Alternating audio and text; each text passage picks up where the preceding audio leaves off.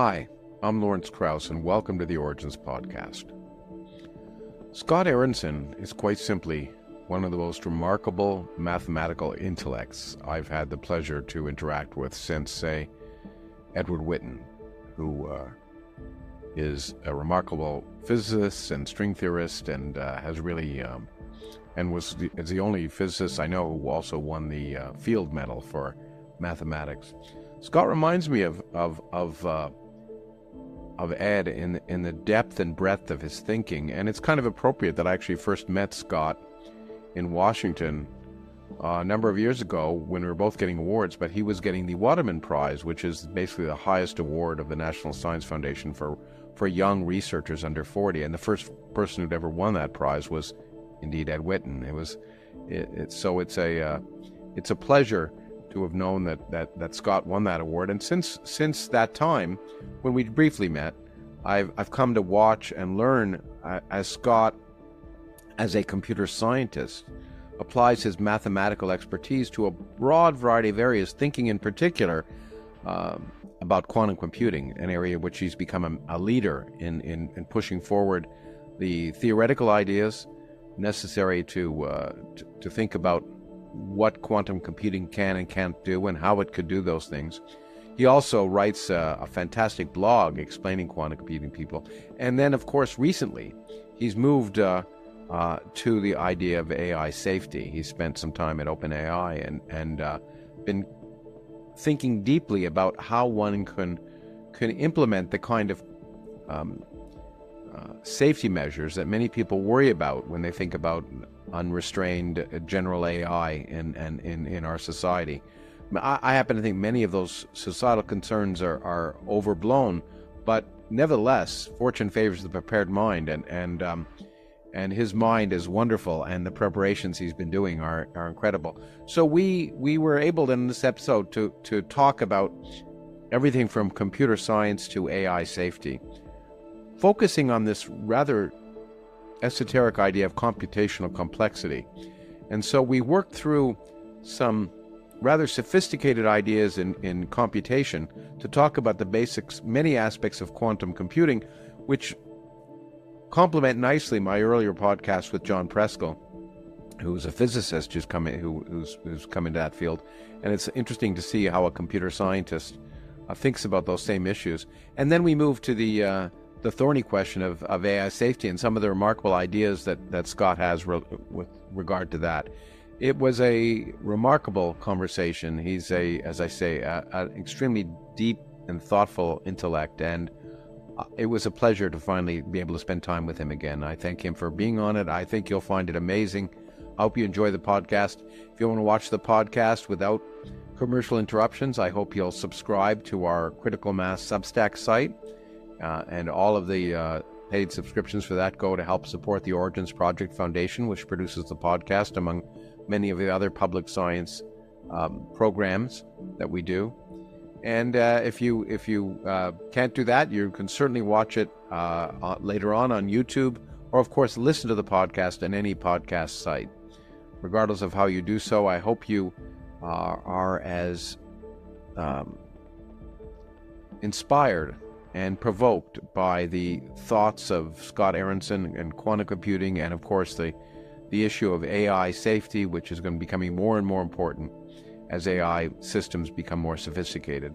So without further ado, Scott Aaronson.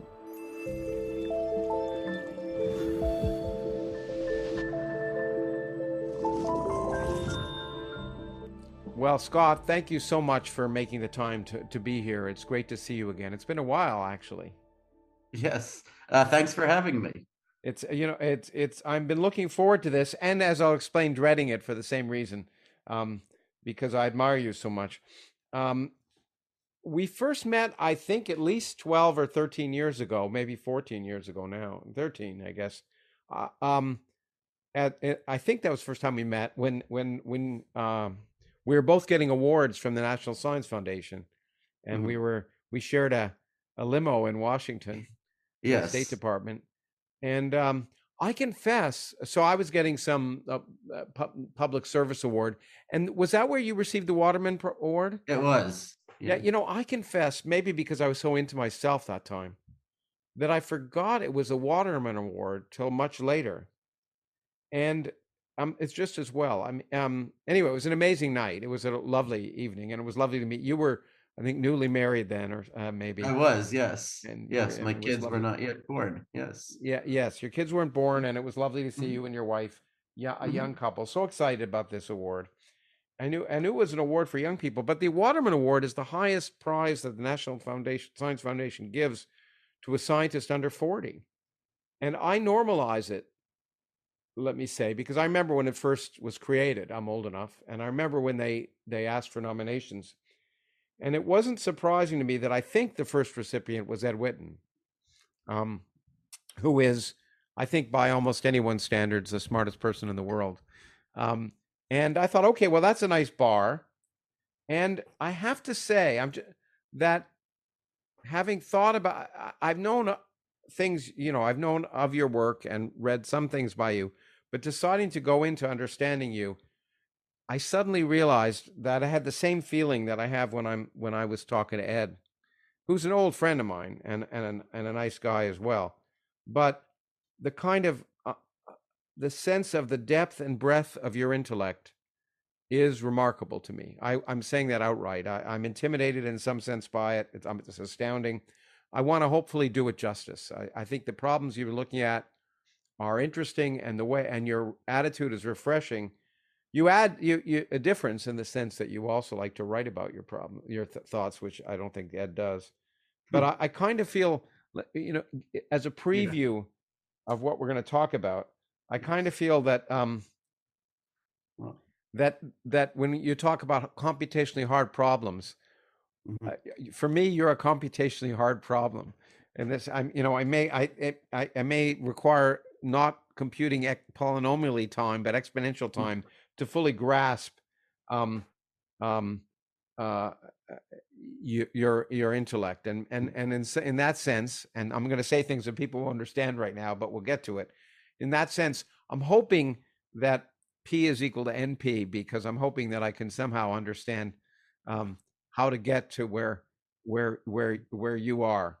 Well, And you're extremely kind. I mean, I have gotten to know Ed a little bit over the last 5 years through the It from Qubit collaboration and things like that. I will certainly not be able to simulate him in any way, shape, or form. And well, I it's feel like the questions that I work on seem ridiculously elementary in many ways. Compared to what my friends in string theory do. But I like being in a field where that's relatively young and where the questions are very easy to state.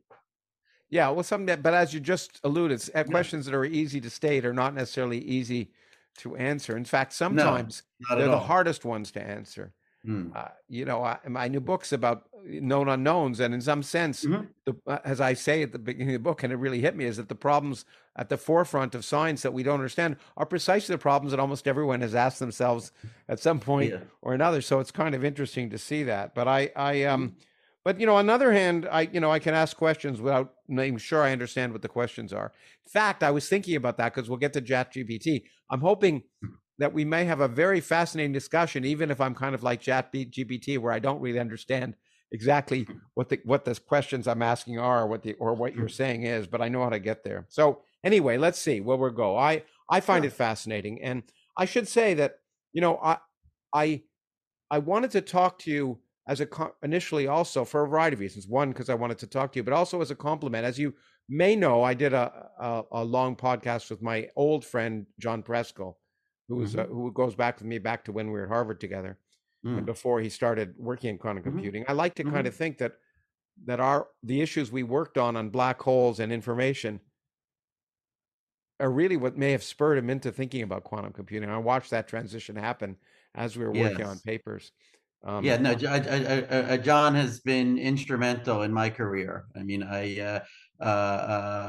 of the most important summers, that I ever spent was at Caltech in 2001, going to his group meetings and, just feeling invigorated after every one He's a remarkable teacher in many ways. understand what quantum mechanics says about computation. Yeah, Yeah, no, but he comes at it from a different point of view. He's he not by does. training a computer That's scientist, right. and you are. And I thought, quantum computing, which we talked a lot about with him, I thought the more different directions you can come at it from, the more useful it might be from the public. But but I wasn't, so that's where I wanted to start. And then when you sent me things to read, when you Mm. finally sent me things to read, when I asked you, maybe some sources, it of course went way beyond quantum computing, and as we'll talk about, your interest in the last year at least has been in AI safety, which is something that's on everyone's mind. But in the interim, what I began to learn about your real interest, where your heart is computational complexity. I think that's a fair statement. The Yeah, mathematical question of computational complexity. So I want to talk about how we got there before we start sure. talking. We'll talk about quantum computing, computational complexity, and AI safety. Hopefully, we'll get through it in the next day or two. But as you may know, if you've watched any of these, and maybe you haven't, it's an origins podcast, and I like to start by learning about the people I'm fascinated by, about their origins and how they got to where they now are. Now, the first thing I learned when I read a little bit about you is that your father was a science writer who then became a public relations executive. Yes. So was his training in science, or was his training in writing? Both of my parents were English majors. English majors. Okay, perfect. Yes. Mhm. Well, that does explain some things. Well, that's interesting. But English majors clearly, well, in your father's side, and I want to ask about your mother a little bit because I don't know anything about Yeah. her. But on your father's Mm. side, I think it's great when English majors become science writers, because ideally, if an Mhm. English major can understand it, then anyone can understand it. Yeah. And so it's better they don't get lost in jargon. But what caused him to be a science writer? Well, he studied at Penn State, and he actually studied with a somewhat well-known science fiction writer named Phil Klass, Okay. and he was, extremely interested in, well, in science and in science fiction, and he he found jobs, writing articles about, the Big Bang, about cosmology. He interviewed Steven Weinberg. Actually, when I first met Steven Weinberg 7 years ago, when I was considering moving to UT Austin, he confused me with my father, who he had still remembered from Oh, really? being interviewed by him in the 70s. Oh, But fascinating. he wrote for science magazines. He also wrote for Playboy and Penthouse, which Which I maintain had great paid better than the articles. science magazines. So I used yeah, to yeah, tell my right, mother right, that I right, right. read No, I mean, Playboy so for the articles, and I he did. had these playboys in his office, right? But he could legitimately say, like, I have an article in here about why is there more matter than antimatter, in the And they had great and interviews. I've Claudia Dreyfus is an old friend of mine. She yeah. was a science writer, and she used to do interviews for them. She interviewed me once, and it ended up being Hmm. for Scientific American. But Hmm. yeah, no, Yeah. it was a great source of. It's a kind of Yeah, so interesting. that was what he did in the 70s, and then he was hired by Bell Labs to be a science writer there. And Oh, actually, when Penzias and Wilson, won the Nobel for the yeah. cosmic microwave background, he was involved in, the publicity efforts around that, right? Oh, And so he got to know Arno Penzias well, and a uh, mixed but blessing. Okay. and then, when Congress was, debating, breaking up AT&T, he was responsible for, writing speeches about, why is this going to destroy Bell Labs, which of course it did destroy Bell Labs. On the other hand, we all got, cheap phone service, so Yeah. that was the trade-off. Yeah, it did destroy Bell Labs, and nothing like a Yes. monopoly if you want to spend time on research. If you Yeah, want to and spend then he and money, then he and not then just he and then time. he and then he and then he moved to the corporate side, and Became by the public time I relations was for growing Bell, up, for AT&T. yeah, yeah, no, he was at AT&T, and then at Lucent after they spun off Yeah. Okay. Lucent, and then at Avaya. So yeah, so Now, so that's did he ever write any science fiction, by the way? I believe he did. But you never saw it? No, years ago, I probably read one of his short stories, but no, he was also, constantly, giving me feedback on my writing, usually just telling me to cut, cut, cut. Well, Just it's yeah, interesting. omit needless words, Yeah, like yeah. Well, Drunken White say. It I didn't. It didn't completely take that advice. well, that's okay. I like. Yeah. For me, I often, especially when I'm trying to understand something, more is sometimes better. Um, Mm, but it explained a lot to me when I learned a little bit about your father, because mm. you have been involved with, and in spite of the fact that for many people blogging is the death of their science. I know at least one physicist who I'd say that for, but Really? yeah, yeah, I think so. I'm not going to mention I mean, names, I but mean, I feel like blogs are already something that, like, you look back on with nostalgia. Like, gosh, people really express themselves, in depth, and back in that lost golden age of blogging, right? well, Now it's it's all great. I just mean, but tweets some and of the yeah, good, yeah, your blogs have been yeah. very useful for a lot of people, and that's great. And Mm, but now I understand why you were motivated, at least the example of why you're motivated to write, because your intellectual interest is in an area that is in some sense as far divorced from public explication as you might imagine, mm, especially since it involves mathematical complexity, two words which generally are an anathema to the public. And so yeah, so now I understand where you got that interest from. And by the way, I know you've got a great idea for a science fiction story. You've told it enough that I'm expecting someone else mm, to write it.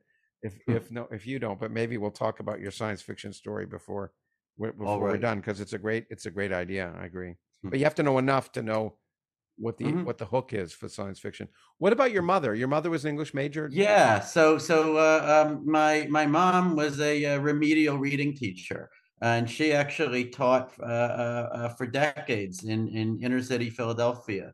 Um, and she worked at Catholic schools mostly. Uh-huh.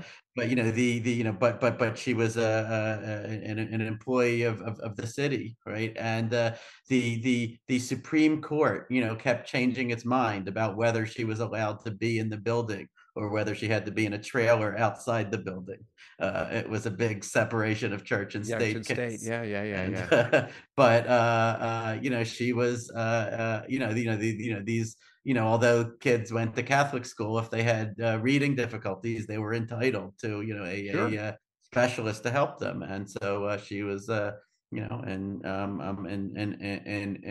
an expert in that. And I think that she could have probably been, done research in that area, and done much more in it. But she really sacrificed a lot for me and my brother. I mean, she wanted a job where she could be there for us. So Well, that's lovely. yeah, Now, yeah. which one of them, or maybe both, was, because he was a science writer, is that what sparked your interest in science in the first place?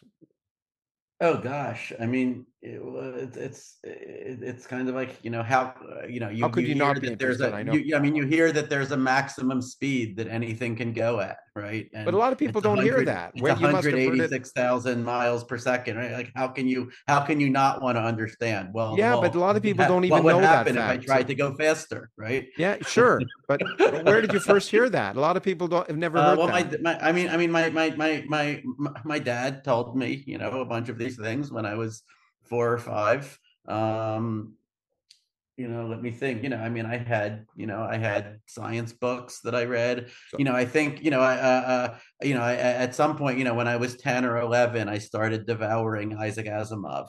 me Uh, too. I was a yeah, little older, probably 13, Isaac Asimov, and yeah, yeah, yeah, me and yeah. And George then Gamow as well, but yeah, okay, a yeah, little and older. then after that came Richard Dawkins, Carl Sagan, Bertrand Russell, and then I just started devouring biographies of scientists. So biographies of of Einstein and Turing and Ramanujan, Yeah, yeah. and just learning about the whole world, so the whole almost Well, vanished let's go of things. back. I mean, Yeah, that's the yeah, next thing I yeah. was going to ask. So you were you uh, it's you got part of your interest in sciences from reading, and that's certainly what sparked. Mm, That's what got my interest going.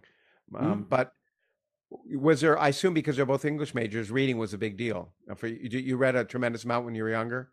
Your parents encouraged that. I read a pretty good amount. I mean, I was also playing Nintendo a Yeah, lot, yeah, yeah. right? Once I had that, right? And I think that for a while my main ambition in life was to create my own Nintendo games, right? Well, Because these were whole universes, and yet, unlike our universe, these were universes that apparently someone completely understood because they had created them. well, that's Yeah. not too different, it seems to me, from where you ended up. But we'll Mm. see. But Mm. we were joking that your kids like to play with, on their iPads, and I said Mhm. if you were their age now, that's what you'd be doing, I think. But you got exposed to science in some sense, primarily through your dad, and through the access to books and books by scientists and about scientists, Mhm. which of course Mhm. certainly one of the reasons I write is to return the favor. Um, But you also had another experience that I assume was formative. Your father you went to Hong Kong for a year, and Yes. and that took you to a school that allowed you to do mathematics way beyond what would have been Yeah, possible well, in an American school. it was a little complicated. So, I for 9 years, all through, elementary, I went to a Hebrew day school. And it was not because my parents were particularly religious. It was mostly that the Hebrew day school, alone among all of the schools, said, okay, he can take a math book and he can proceed at his own rate, right? Ah, And and then I let went me to step back. Let me yeah, just step back. And yeah, no, I'm yeah. sorry, but I'm interrupting you here for a reason. No, it's Often I fine. It's don't. fine. But It's no, I fine. interrupt too much. I know everyone tells me, but you could take a back math book with you. You were precocious, beyond precocious as a mathematical person. Where did the interest in math come from, as opposed to Oh, science? well, that's as early as I can remember, really. Okay, so Mhm. you just were Yeah, I mean, fascinated with. yeah, I know. I mean, I think, when I was 3 or 4, I was interested in just what are the biggest numbers that I Did could you name. talk to any about that, or did you ask Yeah, your? I mean, to my parents, and then at school, I had a teacher who was really formative for me, named So encouraging teachers for Mrs. young people, Mrs. another Lacka. formative thing. Okay. Yes, And yes, then and encouraged you to keep and so in yes. Jewish day school or whatever Mhm, you mhm. could follow math and they let you do that, which They let me, at least be somewhat accelerated. And then, in seventh grade, I went to public school, and was allowed to be to do the honors algebra then. And then I and then after that is when we all moved to Hong Kong for a year, because my dad became the director of AT&T's Asia Pacific Public Relations Mhm. division, and so they paid for us to go to a fancy private school for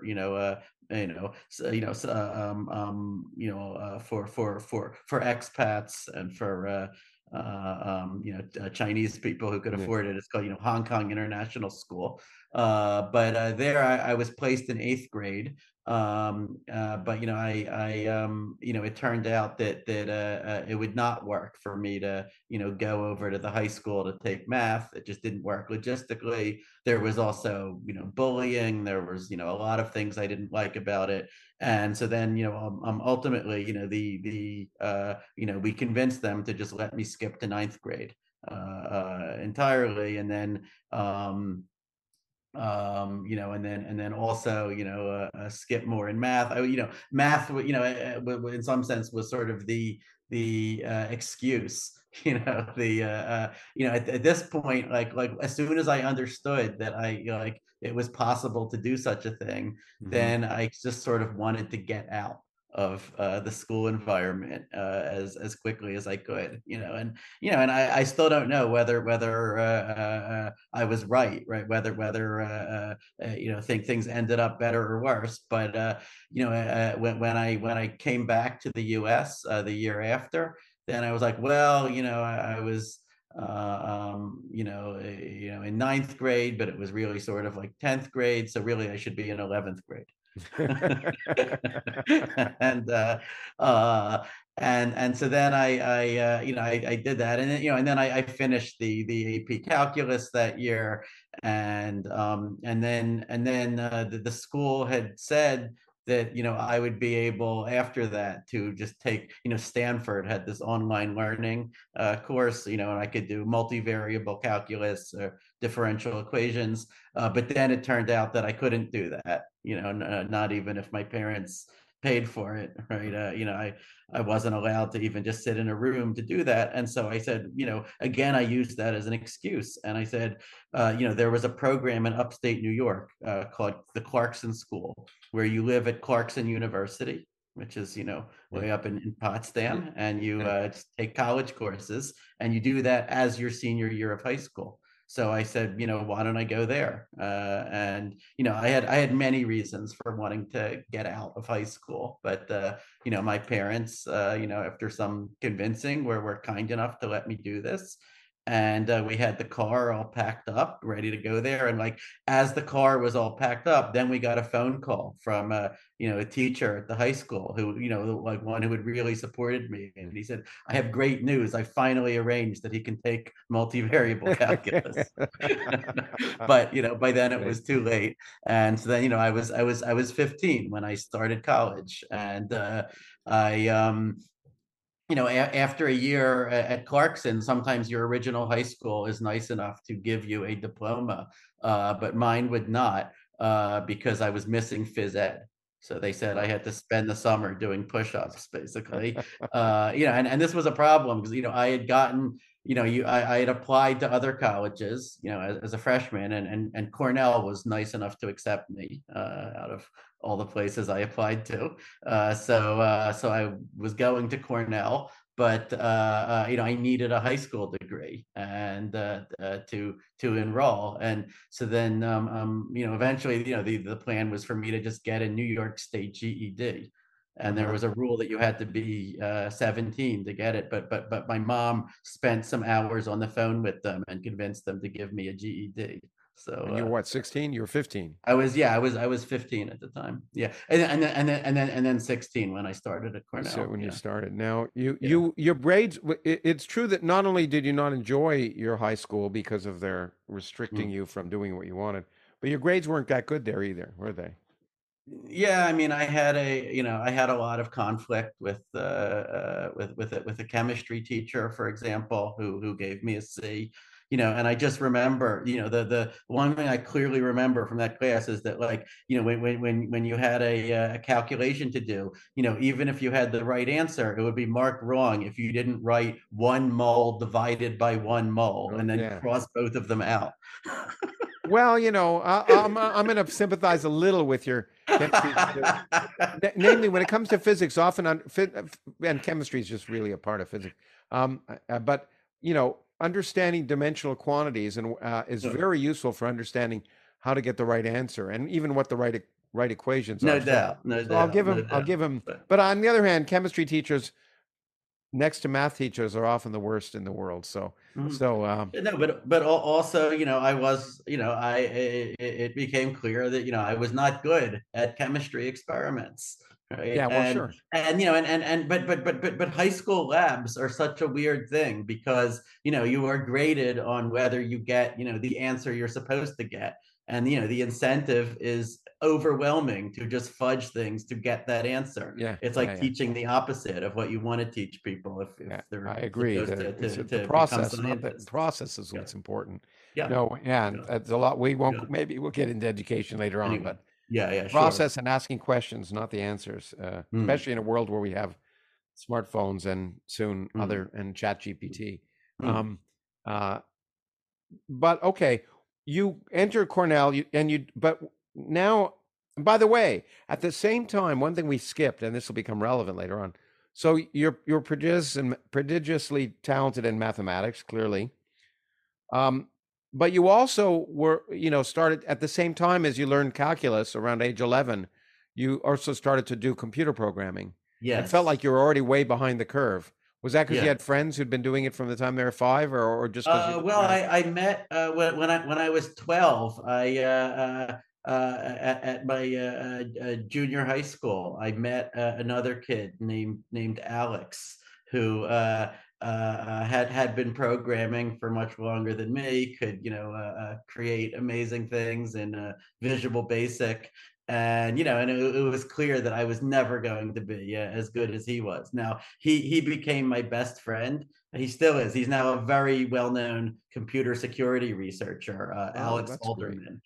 He's often in the news for, especially in the last few years for studying the security problems with electronic voting machines. Oh, But wow. Oh, but that's a great even story.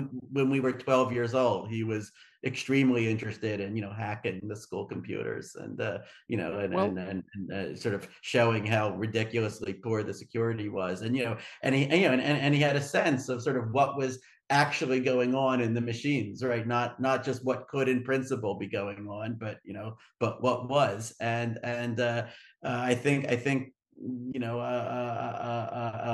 Alex was part of how I learned that I am not cut out to be a software engineer. well, that's At but that was probably very useful for you because you could have. I yeah. mean, I know a lot of smart kids who just get in that morass of Mm. programming and building apps, and so of course some of them become rich. That's a different Yeah. story. But Yeah. when they actually have the aptitude to do other things, and it's very seductive. And of course, the money is Right. very seductive if you're a young person. Right. Well, there. I mean, there is this kind of running joke that we see someone who left a PhD program and start a Google Yeah, or an Amazon and yeah, get $20 billion, and we say to ourselves like, man, it's so sad. They really could have been something. yeah, yeah. That's right. I think of Nathan Myhrvold, for example, at I mean, Microsoft, who that's. wasn't able to get a I job in mean, physics, but he did okay. right. Yeah. Right. I mean, that's one perspective you can take. But I did face this sort of decision point when I was a teenager. Like, this was the time when all of these internet companies were being started. I knew that there was this cool research project at Stanford or something called PageRank that Hmm. these guys Brin and Page were doing, right? Yeah. Because I had also been thinking about how do you optimize the web? How do you think about the web as a directed graph? Those were that was actually the subject of my first paper, which I Wow. did when I was at Clarkson when I was 15. You could have been rich. Those were all things of great interest to me. But do I try to go to Silicon Valley, start a company, or do I go into research? And I feel like I think the way I put it recently was that like in the end I was too selfish to try to get rich. Like like like if I did make a even if I succeeded at making a ton of money, which was not at all certain, it would just face me with the burden of figuring out what to do with it, and Yeah, how yeah. could I have an impact on the world, and It then wasn't int that would. making a Yeah, lot of yeah. money was not intellectually interesting. I know that feeling when I was No, younger. I certainly had it. I mean, it might well have been. I mean, You never but know. yeah, that was that. In any case, that's a different branch of the wave function. Yeah, it So is a different away from yeah. it. It's a different set of skills. I created a program in physics entrepreneurship once when I was chair of a department, and I Hmm. learned how different having a successful company is than having good Mhm. ideas. It's a very Mhm. different thing, and Right. so a different set of I mean, skills. now I've, a little bit. I'm coming full circle because now I'm on leave. I am working at OpenAI. I'm Yeah. out in San Francisco a lot, and it's so bizarre to go there, right? Because I still think of myself mentally as like this little kid, this little teenager, right? At OpenAI, I think I am literally like the oldest person there. Okay. Just about everyone is, in their 20s, and I'm like, well, the way we thought about machine learning back in the 20th century, which none of you young uns remember, is. Okay. Now, um, well, we're going to get to where you are now, but we'll get there. We're Yeah. almost done. I am intrigued though. You, when you entered Cornell, you decided to do a BSc in computing, and I mean, you think like a mathematician. When I read you, it reminds me of reading mathematics. So I did a degree in mathematics and one in physics, and I quickly Hmm. became clear to me, even though I was good in mathematics, that I was a physicist and not a mathematician. And I got the same sense of impenetrability about some of your thoughts that I do have in mathematics. And so, why did you do computing rather than mathematics? Yeah. Well, okay. So there's a sort of silly reason. I took enough math to be a math major at Cornell, Uh-huh. but in order to be one, I'd have to be in the College of Arts and Sciences, and then I would have to take 2 years of a foreign language. Oh, I see. And at the time, that just seemed like a big waste to me. Yeah. Just like when I had been at Jewish day school, learning Hebrew, it Y- seemed like the biggest waste to me. Now I'm Yeah. married to an Israeli, and I wish that I had paid more attention. Oh, okay, interesting. I dropped out of Hebrew school three times in a row But myself. I never had any great facility with foreign languages. I also tried to learn Mandarin the year that I was in Hong Kong, and that was also not a great success. Uh, But That's fascinating to me. so I was in the College of Engineering, and I was doing computer science there, and I did take a little bit of physics. And I realized that my mind just does not sync with partial differential equations. Like, Interesting. okay, I like, okay, yeah, at some conceptual level, Yeah. I understand, but I just I wasn't good at them. And also, the moments in the physics class when I got the most engaged was when there was a mathematical point, right? Yeah, Like, no, is that's this is fascinating. this set It countable or uncountable? Yeah, it, yeah. it was And fascinating for me. It was a revelation yeah. for me. I did a degree in math and one in physics, and Mm, I was in, therefore in the honors math, and I was with mm, some really good mathematicians, and it shocked me because I figured if you're a really good mathematician, that physics would be trivial, and mm, it shocked me that these guys who were light years beyond me in math, I felt I couldn't, even introductory physics was difficult, and it was interesting to me to see that. It was actually made me feel mm. better, of course, in Yeah. some sense, because physics was, the difference for me was that I could, when I was doing physics problems versus math problems. I want to ask you this: with the physics problems, I could see way down where we were going and Mm, where the future was. Math problems, mm, I could do them, but somehow I mm, could only see just one step beyond where I mm. was at best, I and see.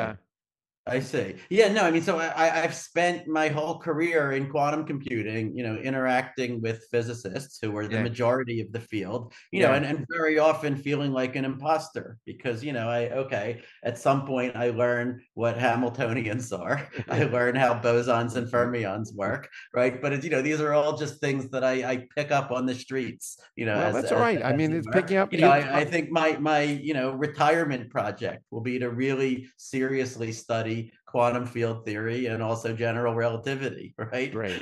And Okay. Well, but on the other hand, what I realized like pretty early on, after I had gotten into quantum computing, was that there could be particle physicists, right, who are like asking me to explain the Bell inequality to yeah, them. sure. Yeah. Like the things that that were just the most basic to me were often things that the physicists didn't understand and wanted to understand. Yeah, because they didn't really And need to know, and in some sense, Bell. I mean, you so work with quantum mechanics, you yeah, don't need to that's know right. Bell's. That's right. That's right. And so I actually, had a whole like little career just giving colloquia in physics departments, explaining the Yeah. basics of quantum information and Yeah. quantum computing, which, I didn't have to explain quantum field theory because they already know that, Yeah. right? Yeah. Yeah. Yeah. No, it's Yeah. now.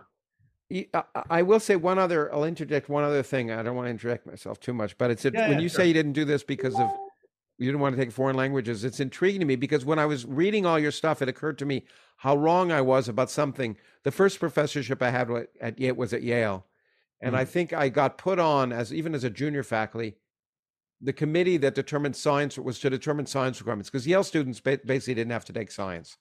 Mm. which is not surprising for Yale. Mm. And Mm. so we tried to sort of double or triple the science requirements. I see. And we wanted and the computer science department desperately wanted computer science to be an introductory science requirement. So we said no. We Mm. want an experimental science. And Mm. so I remember saying what we could make it a foreign language requirement.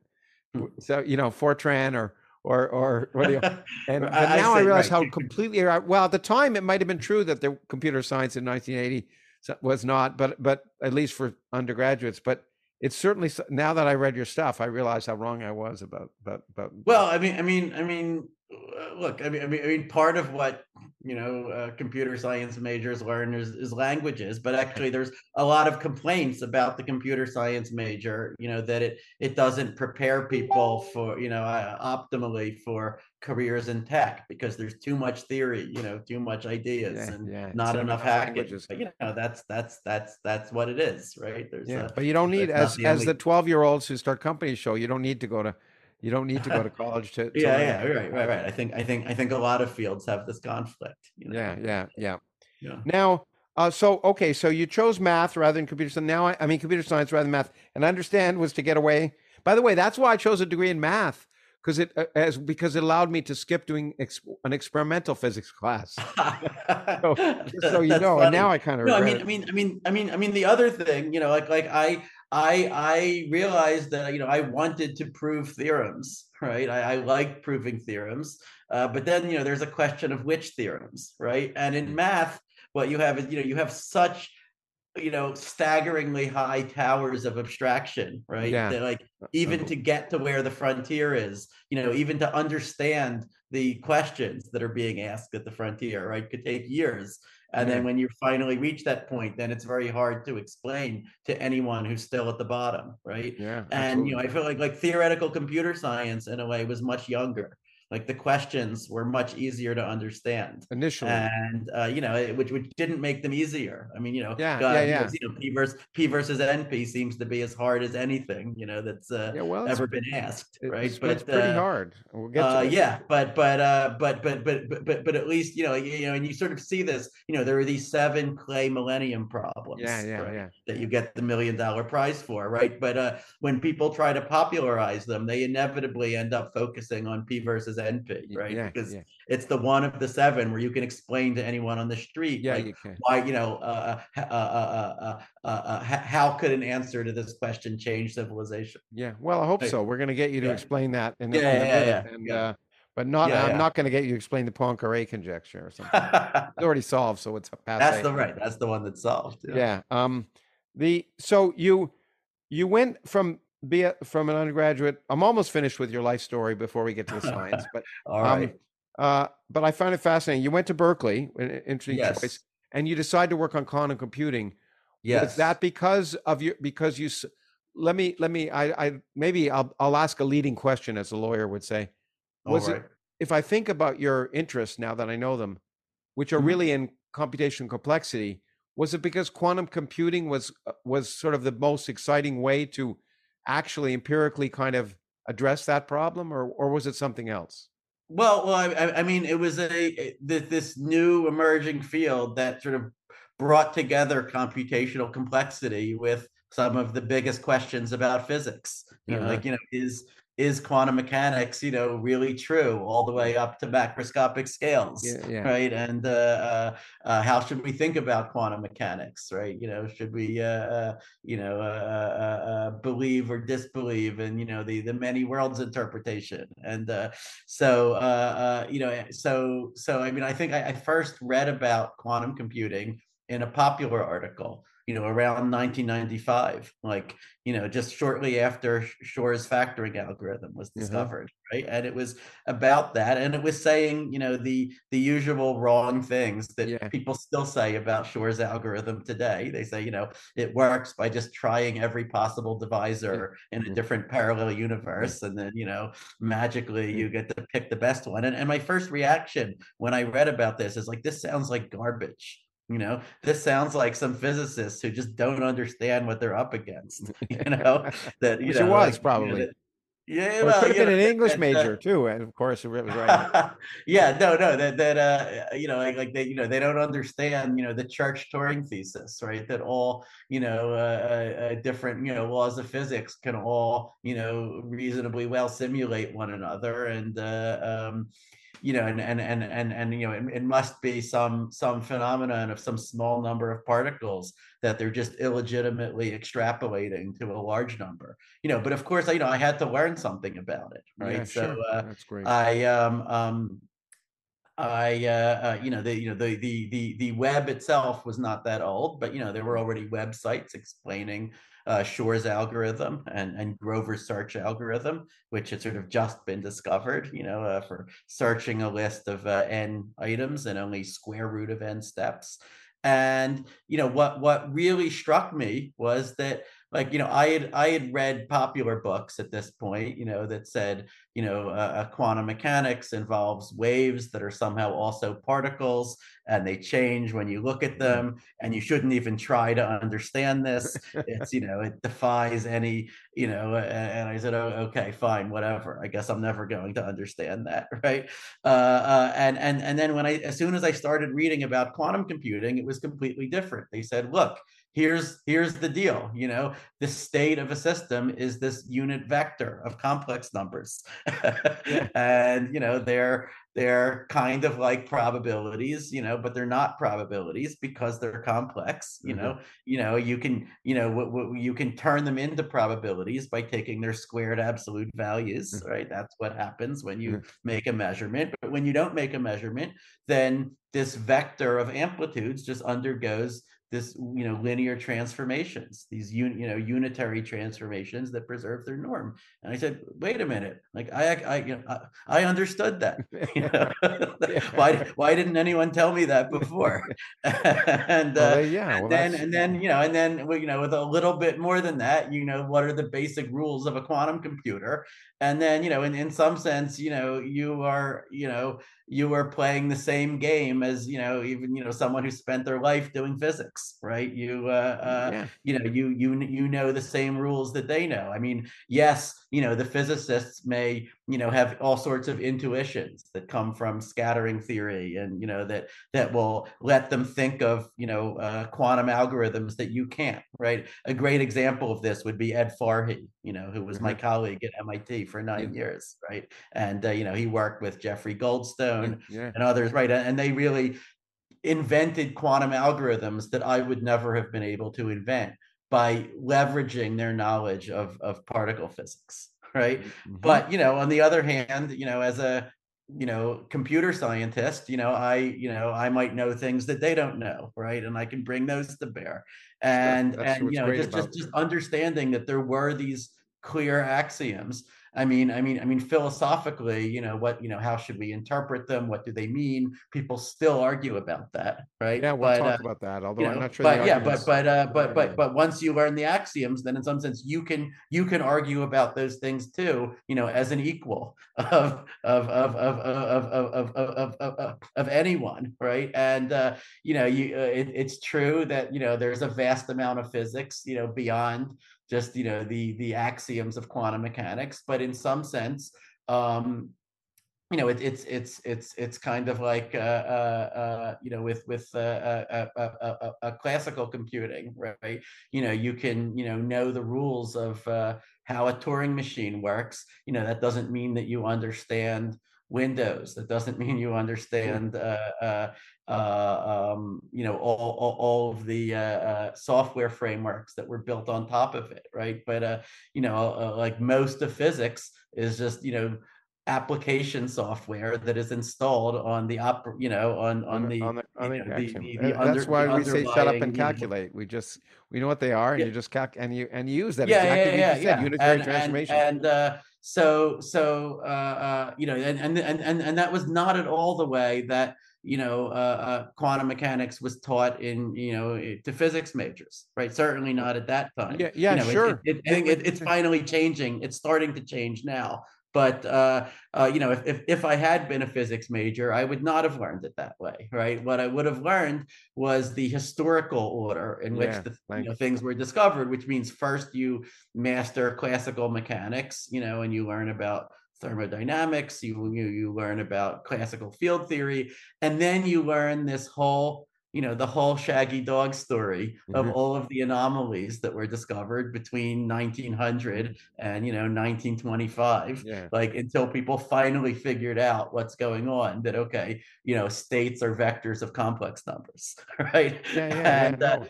in quantum information, we do it a completely different way, Well, yeah, right? We just it's say, ahistorical, but let's assume, let's grant that the experimentalists did a good job, and they and let's try to understand, what did they discover, and how do we make sense of it. yeah, to be fair, I think I don't want to belabor this, but to be fair, I think Mm. it's often taught that when quantum mechanics, because quantum mechanics is so hard to understand, that you kind of feel you want to lead students gently Yeah. into it to show why physicists were Yeah. dragged kicking and screaming Right. when they But just didn't it's kind invent of this like, craziness. Yeah, sometimes the best way to get used to a cold pool is to just leap in, jump in. I know, I know.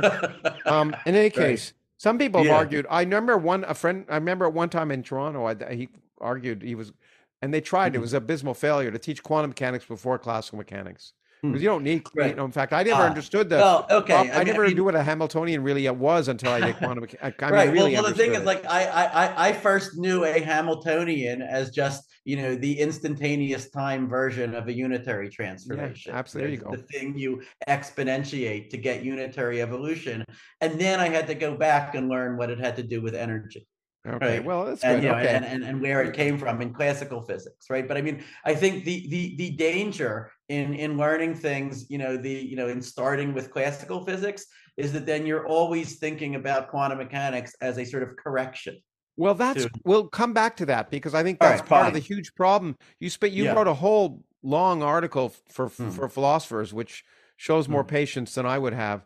Um, about and one of the big arguments is interpretations of quantum mechanics, which I would argue is just a big waste of time. But Well,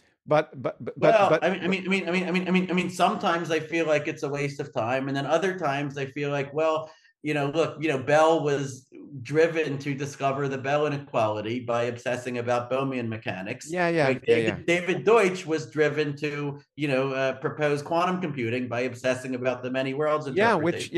So And you like me I think both. philosophy, a philosophy can be used, Yeah, as a philosophical springboard questions can into be nice science. springboards, but Yeah, yeah, then you get away from them, and then you don't try. mm, Then you don't harp on many yeah. worlds. You point out. We'll talk about. All You right. like me think that his fixation with many worlds is misplaced because, well, we'll get there maybe All because right, I've fine, talked about fine. this in the context of quantum Sure, mechanics.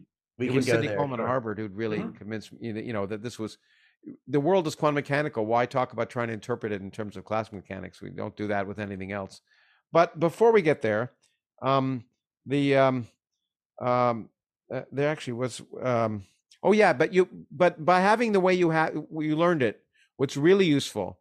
I just had a podcast with a well-known biologist the other day, and he had Hmm. learned quantum mechanics incorrectly. He thinks quantum mechanics is indeterministic, which it isn't.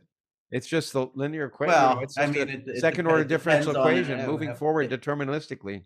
it depends on at what level you look at it, of Yeah, I know, course. but fundamentally, it's a deterministic theory, which is a unitary, nothing more If deterministic than unitary certainly if transformation. you are a many worlder or a Bohmian, then it is. But yeah. Anyway, well, I don't think you have to say that to do that, but we'll get there. Okay, All right, all you right. went to the Institute for Advanced Study right after your PhD. I Who did did, you yeah. talk to? I mean, I was there for a while, and there wasn't was there a quantum computing group, or did you talk to So, mathematicians? well, not exactly. There was there was and still is one of the leading theoretical computer science groups, and it's led by Avi Wigderson, Oh, okay. who I had known. I'd actually spent a semester with him at that point at the Hebrew University in Oh, Jerusalem, and oh, then he moved. He was in the process of moving to Princeton, where he still is, and he's in the School of Mathematics. So I was part of his group, in the school of and mathematics. Okay. yeah, and it was in it was a very tough decision. I also, really liked, the idea of going to Caltech and, Yeah, and working with John Prescott, yeah. but, a large fraction of theoretical computer scientists go through Avi, right? Okay, Go That's through now I Avi understand that. Let me. Then you went at to IAS, MIT. yeah, but I did talk to I actually gave a talk there about quantum computing that I was hoping the physicists would come to, but the one who came was Pete Hutt.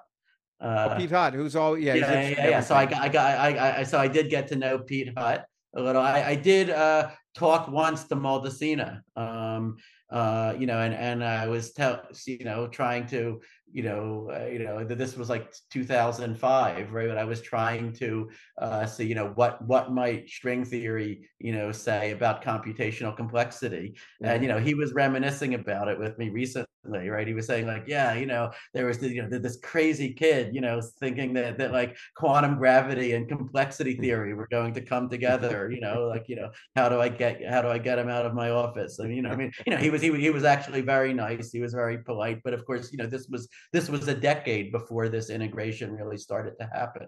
Yeah, no, no. Well, yeah, I Yeah. was wondering whether Ed or well, actually Freeman Dyson, I would have thought might have come because at least he was Yeah, no, interested. in retrospect, I wish that I had been bold enough to talk to Ed or to talk to Freeman Dyson, But you and were I wasn't.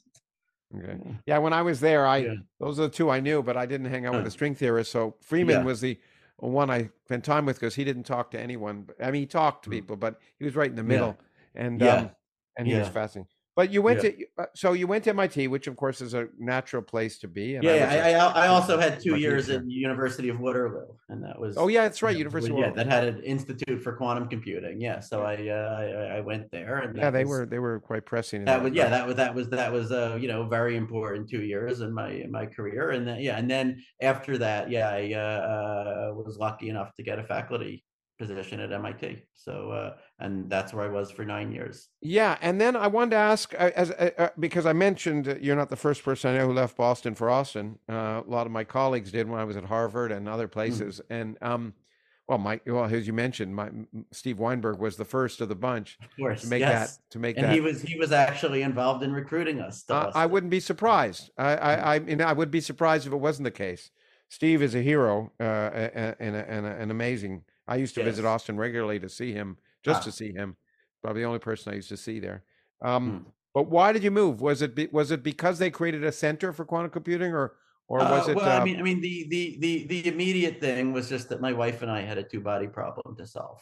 That's why he moved to Austin as well. Okay, Yes, it's a great yes. way to get good people to solve Yes. that two body So problem. yeah, so we did a search together, and the options that that we had. I mean, we were lucky to have options at all, but they ended up being four big state universities. It was Michigan, Maryland, Illinois, or Texas, and so we looked at all of them, and to tell you the truth, I never would have imagined living in Texas. That was Yeah, just not yeah, on yeah, my radar at all. yeah. But we like Texas the most. We like Austin as a Austin's a city. nice town. We like the computer science department here. They didn't have much in quantum computing, but they wanted to build something, and they had a very strong group in theoretical computer science. Also, and then I should say my wife Donna is also a theoretical computer Ah, scientist. okay. And, That's and they were interesting. So, very strong in the kind of stuff that she does.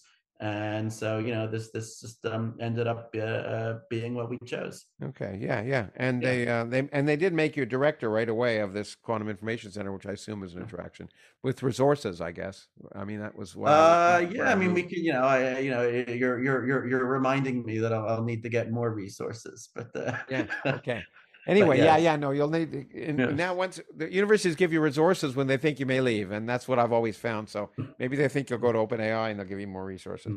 In any case, in the rest is history, and I notice among your prizes there are groundbreaking contributions to quantum computing, and and those groundbreaking contributions probably the reasons we first met with the Waterman Prize to come full circle, and which I see behind you because I have mine up in my wall Oh, and oh, right. I see Yeah, it right yeah, back there. right. Mine looks Yes. very similar.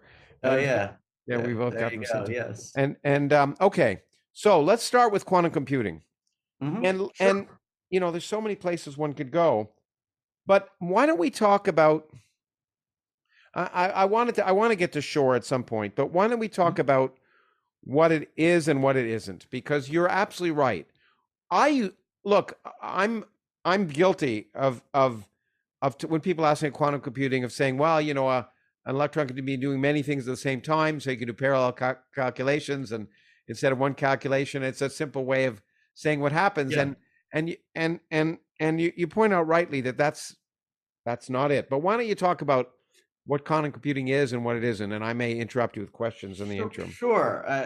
Yeah, you can see why people fall for that because the actual reality of what it is I think is weirder than any science fiction writer would have had the imagination to invent, That's what's right? great about science. It's It's usually weirder than yeah, science. exactly. And the way that I think of quantum mechanics is that it's a generalization of the rules of probability, right? So like you might think that it's just an axiom of math that that it's not even physics to say, look, if you want to know the probability that something happens, like that a particle reaches a certain point, then the way to get that is you add up the probabilities for all of the different ways that the particle could have gone to reach that point, and you see what's the total, right?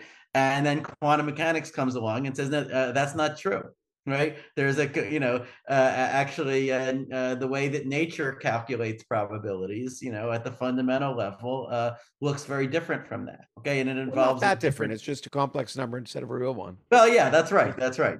But there's one change, Yeah. and everything else is the downstream consequences of that one change to the rules of probability. Okay, and the change is that now we have to deal with these numbers called amplitudes, which are complex numbers. Um, although actually, most of the stuff we care about in quantum information, you would already see just with positive and negative real numbers, Yeah, you right? could already You know, see. so But yeah, I'm going to interrupt. but the important point is that they have signs, right? They have not just a magnitude, but they have a They have a direction sign. as And let well, me right? let me step back They, for the yeah, people. yeah. I don't anyone will have gotten this far if they don't know, haven't ever heard of a complex number. But just for Mm, people who know, yeah, they're numbers that are more complex. Because they involve the square roots of negative numbers. mhm. But effectively, it allows you a much more a much more um, rich way of adding up things instead of just plus and minus one. You have all these other options for adding things away, Mhm. and that's what makes it richer. So I just wanted to step back so people kind Yeah, of yeah, understand. yeah, sure, sure. Um, complex numbers were discovered by mathematicians in the 1500s, right? And I think it would have blown their minds at the time if you told them that nature actually uses these things, that Yeah, it still at amazes the me. I deepest remember. level, that they're not just a human invention, right? Yeah, but I mean, all of but that sciences requires them. It's amazing. Yeah, I yeah, yeah, remember the that's first time I right. That's realized that. right. But so basically, the key. Well, I mean, we touched on this before, but the key thing that quantum mechanics says is that if I want to know how likely something is to happen, like a particle is to hit us to be observed at a certain spot on a screen, then number one, I have to add up amplitudes for all of the different paths that it could have taken to reach that place. And then number two, I take the total amplitude and then I take the square of its absolute value.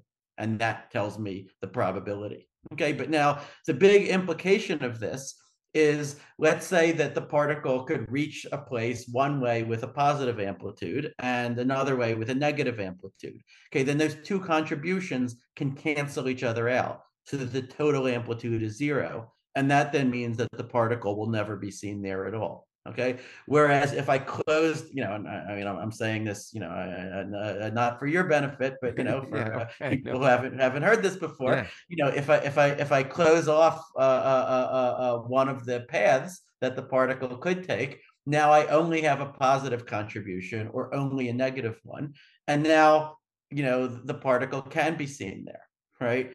So by decreasing the number of paths that a particle could take, I can increase the chance that it ends up somewhere, right? This is the part that has, no analog in That's our the classical basis of the famous experience. double slit experiment. Exactly, exactly. And now, what's the you could say like the craziest part of all is that now if I just watch the particle as it's going to just see which path it's going, then I don't get this interference anymore, right? Then the different options just add up in just the same as they would in classical Well, you probability. just got rid of It's some of only those negative paths. That's what you're saying. And once you Exactly, get rid right, of right. them, It's then the only particle when can now be there. right. It's only when I leave the particle isolated from the whole rest of the universe that I see this summing of amplitudes that leads to this interference. Okay, so interference is something that particles somehow like to do in private. They don't like to be seen while they're doing it, right? Okay, so now what's a quantum computer? Well, to say that, we have to say the basic building block of it is just going to be the quantum version of a bit, what we call a qubit, right? And Mm. what's a qubit? It's just some bit that has an amplitude for being 0 and an amplitude for being 1. Okay, so it can be in, as we say, in a superposition of the 0 state and the 1 state. Okay, so mathematically, we could say it's a unit vector of complex numbers, right? It's two complex numbers, amplitude of 0, amplitude of 1. But now, if I have, let's say, 2 qubits, right? Then I can't just write down amplitude separately for the first qubit and for the second qubit, right? I have to, because measuring 1 qubit might tell me something about the other qubit, right? And so there are 4 possibilities for 2 bits: 0, 0, 0, 1, 1, 0, and 1, 1. Right. And, we've known for a century now that, that quantum mechanics forces us to write down an amplitude for each of those 4. Right. But now it gets worse, because if I have 3 qubits, now, there are 8 configurations of 3 bits, from 0, 0, 0 up to 1, 1, 1. And so now I need 8 amplitudes. If I have 100 qubits, now I need 2 to the 100 power amplitudes, right? 1,000, 2 to the 1,000 power amplitudes. And now already we have more amplitudes just to describe our 1,000, little particles than there are atoms in the observable universe, right? And so, and this has been a core part of quantum mechanics, since Schrodinger, wrote down his equation in 1926. Right, he was very explicit about this. Like, if you read his paper, but in some sense, it is only with quantum computing that the full staggerings of this is really brought to bear, and that we're really trying to exploit it to do something.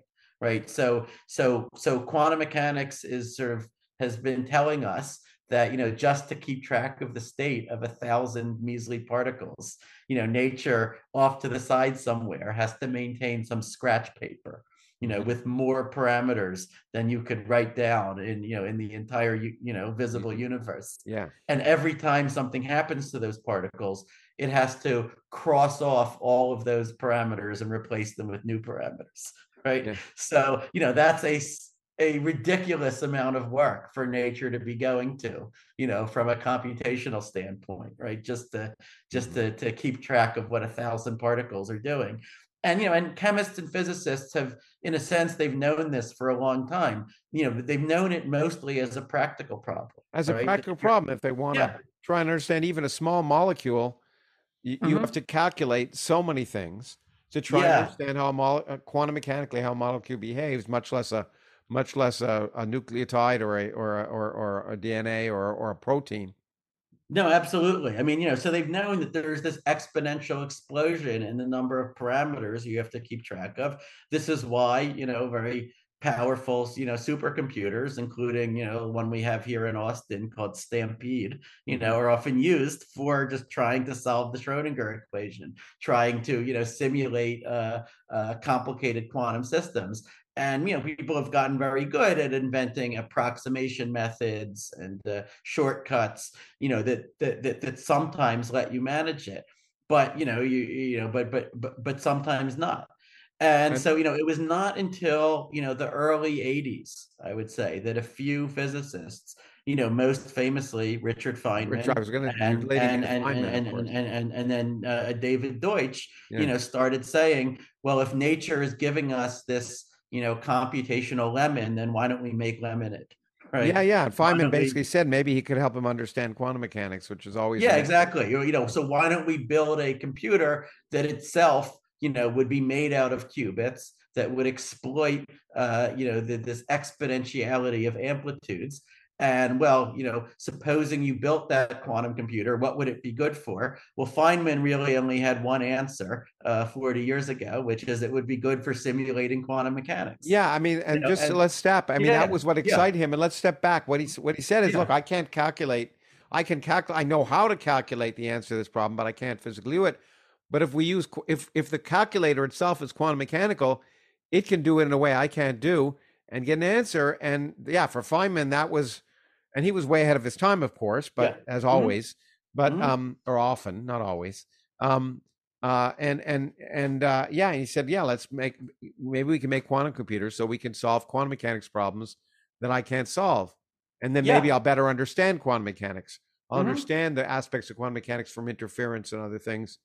Yeah, I wrote Yeah, a biography of yeah. Feynman, so Now, that's right now, it's important to say a quantum computer wouldn't be able to do anything that's literally uncomputable with a yeah, classical computer. Because if you had enough time, then with your classical computer, you could always just write down the yeah, entire list of amplitudes yeah, explicitly. yeah. But that could be exponentially slow. I think that simulating quantum mechanics is still today, 40 years later, after everything that's happened, it's still the most important economic application of quantum Yeah, computers that let's we stop. have. Let's stop there for a moment Yeah. because it's a fascinating thing to say that in the end, and I agree, and it's something I think that Hmm. that Hmm. Pressler and I talked about But because it's right, not what you but get in the media.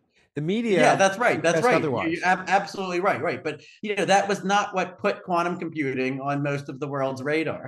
It was And something what Peter showed what us. what put it well what originally put it on most of the world's radar, including the computer science community, Yeah. and the math community, was a sequence of discoveries in the 1990s that culminated in showing us that a quantum computer can sometimes get enormous speed ups over anything we know how to do with a classical computer, even for solving problems that have nothing to do with quantum Quantum mechanics, mechanics. purely classical problems. Yeah, in Okay. And principle. the famous example here is finding the prime factors of enormous numbers, which for better or worse is a problem that much of the security that protects the modern internet is based on. Well, Is based let's face on it. In the my, I belief mean, that that problem is hard. I watched But this from an outsider. I watch it explode after that, yeah, and yeah, and of and course, it's kind of of fascinating. course. It's the same, but it's interesting. The reason that particle physics and Hmm. exploded, and it was because they could build atomic bombs, and the defense of the nation seemed to be okay. We'll throw as much money as you want, but maybe there's other things you want to do, but we're interested in it for this reason. And it was amazing to see. I think the first, I could be wrong, but from an outside, it looked like the first group to start funding was defense for the same reason. That if you could factor large prime numbers, you would be able to crack the Large world composite financial, numbers, but uh, yeah, uh-huh. and therefore we're Yeah, going to throw yeah, as much money as possible at this field. And you can worry about your other physics questions, but right. we're interested in Well, that. that was certainly the discovery that made the military and intelligence communities interested in this, And right? money, That about money. but interestingly, and unlike with the atomic bomb, I guess they are not the main ones driving it now, Now, right? not now, but That's got the right. That's money right. That's involved, right. and That's then right. and yeah, That's right. That's right. Now, the main ones driving it are private companies, who are hoping that it's going to be a massive accelerant for AI and machine learning and Yeah, exactly. finance It and moved on to other things, just as optimization, particle physics and is. those and those claims are often very iffy ones. You Yeah, know, we'll get there. They're very iffy. That, great hopes. we can get into that. But what I wanted to say was that the way that almost every popular article will explain quantum computing, still to this day, is just by saying, well, a classical computer with classical bits can only try the possible solutions one by one, right? Mm-hmm. And if there's an astronomical number, then that could take longer than the age of the universe. Whereas a quantum computer can just try all of them in parallel, in superposition, and that's the source of its speed, right? But that kind of sounds too good to be true, right? It's like, wait a And it minute, is. I just get this magic machine that lets me, try everything in parallel, right? And it turns out that that is too good to be true, right? And that was one of the earliest things that people had to understand, is that the only hope of getting any advantage at all from a quantum computer is to exploit the way that these amplitudes, being complex numbers, are different from probabilities, right? And specifically, it's to exploit this effect of interference. Okay, so basically, I think the right way to think about it is that with every algorithm for a quantum computer, we are trying to choreograph a pattern of interference, right? And we're trying to make it so that for each wrong answer, each one that we don't want to see, some of the contributions to its amplitude are positive, some are negative, or at any rate, they mostly cancel each other out. They're pointing every which way, right? Mm-hmm. Whereas for the right answer, the one we do want to see, we want all the contributions to its amplitude to be mostly pointing the same direction. Okay, and so that they all reinforce each other, right? And if you can arrange that, then when you make a measurement, quantum mechanics tells you you're going to see the right answer with a high probability, right? Of course, a high probability is all you need. If you don't get it, you can always try again until you get it, right? Because I think, I mean, it's a beautiful explanation, but it also emphasizes something else that I know I've learned from your descriptions. I think that what people don't realize is that there may be all these qubits, but you measure something in the end, and so it's you get a number out at the end, and so that's right. Where do you get all these parallel calculations? So you could say, in some sense, this exponential amount of information was there, quote unquote. What I call this giant scratch paper. With all of these parameters, but we never directly see them, right? And you could ask, if we never see them, how do we know that they were ever there in the first place, right? Well, we know that we need them to calculate the probabilities of the different things that we do see, right? But when we look, then all we see is, if I have n qubits and I measure them, then all I see at the very end is n classical bits. And the whole game is to choreograph the interference pattern so that those classical bits are the ones that I want, the ones that solve my problem, right? And now the hard part is, I have to choreograph this whole interference pattern that magically concentrates amplitude on the right answer, even though I don't know myself in advance which answer is the right one. If I knew that, what would be the point, right? And I have to do it all faster than a classical computer could do the same thing. Or else again, why didn't I just do it with a classical computer, right? So, nature gives you this really bizarre hammer, right? And it's not obvious whether there are any interesting nails that hammer can hit, other than, maybe simulating quantum mechanics itself, right? And that's why, it was really a non-trivial discovery, in the 90s, that there are classical problems where we can figure out how to, design this interference pattern, shape it in the right way. Like that took more than a decade after Feynman for people to That's when that. people got excited. Now you have given, and I've read I think probably the first time I really understood, I must admit first time I really understood Shor's algorithm, was reading your explanation of it. I'll be open and say that I don't know whether. So the problem is easily framed. Once again, large. It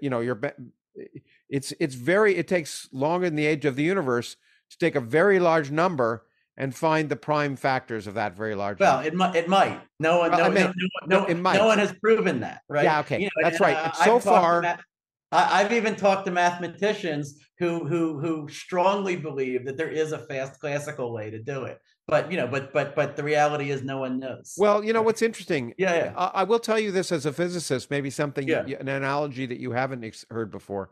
Hmm. Um, I'm amazed that you don't take things seriously until they've been measured. And Hmm. so, um, uh, I've written a lot of papers about stuff that I could have written before, but I never really thought about it until some experiment came along and thought, oh, Yep. and the interesting thing is when we get to quantum supremacy, that it was only after sort of this claim of quantum supremacy, it seemed to me, that people started to realize, oh, I've got a classical algorithm that's actually much Hmm. faster because I'll take it seriously. And you're right, it Yes, could no, be, it could, this sort of thing has happened. I mean, there have even been interesting new classical algorithms that were only discovered because people were first thinking about quantum algorithms, absolutely. I right? think it's And then interesting. how I do think you it's fascinating how that dequantize happens. them? But Yeah, in any yeah, case, absolutely. step Hmm. back. It Hmm. may be that it takes long. Apparently, if you don't think Yeah, hard enough, it takes longer in the age of the universe to to to empirically find the prime factors because you'd have to try every prime factor and a big mhm. number. It I just mean, takes we too know long. methods that are somewhat better than that, but they're still some Yeah, kind of yeah. exponential. The And then best methods, like the ones that the NSA is presumably using to, try to, break, cryptographic keys, they take an amount of time that grows exponentially with the cube root of the number of digits Cuban. in Okay, the there we number to go. be So it's factored. exponential Cuban. Anyway, And yep. so what was a surprise was that there was a quantum algorithm that might allow you to um, find the prime factors of a large Yes. number that was only polynomial in the number of the size of the Yes. number. Yes. Well, in 1994, Peter Shor proved a theorem, and the theorem says if you build a quantum computer, and if it works, like the theory Yeah, says, then it can, in fact, factor a number that's n digits long using a number of elementary operations that only grows like roughly like n squared. like n Okay. squared. So that is exponentially faster than the Okay. best known Now classical we've algorithm. taken a long time already, and we've got a lot left to do. So I don't know if I'm going to ask you, and you may not. I mean, I've read your argument. It would Hmm. take 10 or Yeah. 15 minutes. Is Well, there a simpler? really, it's Shore's argument. I'm just, Okay, okay, Shore's argument, but is there explicating a it. But yeah, simple? yeah, yeah. Is there a simple kind of 1 minute way of saying what the trick is or not? If there isn't, it's okay. I mean, I can try. Okay. So the key is, it's there's a half of Shore's algorithm that's got nothing to do with quantum mechanics. Okay, where Okay. it's just about number theory, really. Okay, Yeah. where you're taking the problem of factoring and you're reducing it to a superficially different problem. Okay, and the different looking problem that you reduce factoring to is called period finding. Okay, so consider the problem where I have this enormous sequence of numbers, right? It could be like a sequence of a Google numbers, right? Okay. Whatever, right? But and this you're told that this sequence repeats itself with a certain period, right? So it's secretly a periodic function. Okay, you can compute any desired entry of the sequence, Mm-hmm. right? You have an algorithm that Uh-huh. given you ask for entry number J, it tells you what that is pretty quickly. But now your task is to discover what is the period, right? Okay. And so now we so what the first thing that Shor showed was that if you can solve that problem, then you can also factor, right? Mhm. And the reason, it's a few lines of algebra, Uh-huh. basically, right? It's but not having a board, I probably won't go through it, Yeah, yeah, right? okay. So, but it's the point is, a lot of interesting problems in number theory sort of can be boiled down to sort of finding this hidden periodic structure, in a periodic Okay. function. Okay, there's something called, if I have some composite number, there's something called the multiplicative group, Mm-hmm. modulo that composite number, all the Mm-hmm. numbers that are relatively prime to it. And basically what I'm trying to do is discover how many elements are in that group. And if I figure that out, then that also reveals to me what are the factors. Okay. Okay. So I'm That's trying to interesting. figure out the order of this group, and to do that, I have to find the hidden period of this periodic function. Okay. So now, how can we do that? Well, if I just had a classical computer, I could imagine that I just pick a bunch of random elements in the sequence, and Mm-hmm. I hope that eventually I get lucky and I find two elements that are the same, Uh-huh. right? And if I find two that are the same, then I know that whatever was the period of the sequence, it divides the difference between, Yeah.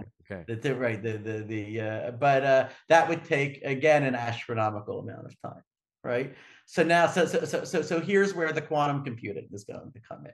Okay, so now what Shor says to do, and he was directly building on earlier work by Bernstein and Vazirani. Vazirani was my advisor at Berkeley. Uh, And then Dan Simon, who did very closely related things, but they didn't solve a problem that was as high profile as factoring, yeah. Okay. right?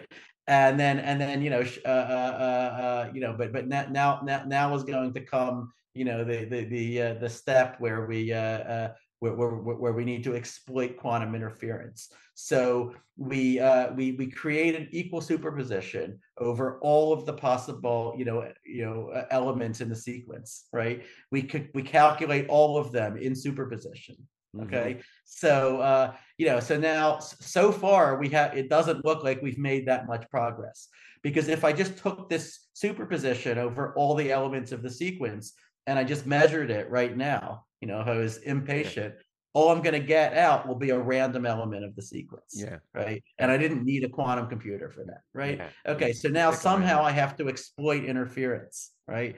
And so what I do is I do a sequence of unitary operations on my qubits that has the effect of taking this giant vector of amplitudes, that encodes my periodic function, and replacing it by its Fourier transform.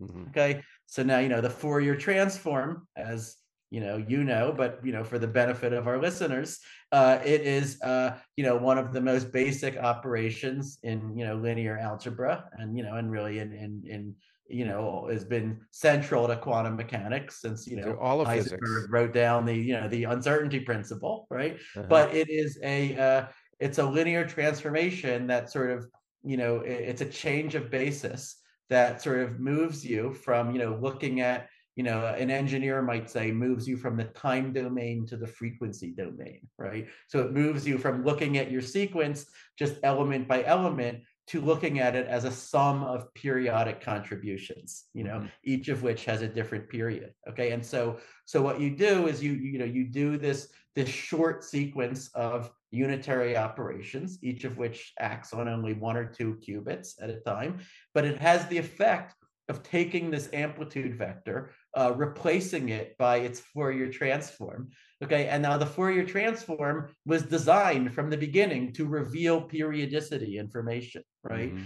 And so now you get like these giant, you get a new quantum superposition, but that has giant spikes at numbers that they're not necessarily like the period themselves, but they're like close to integer multiples of inverses of the period, Mm-hmm. right?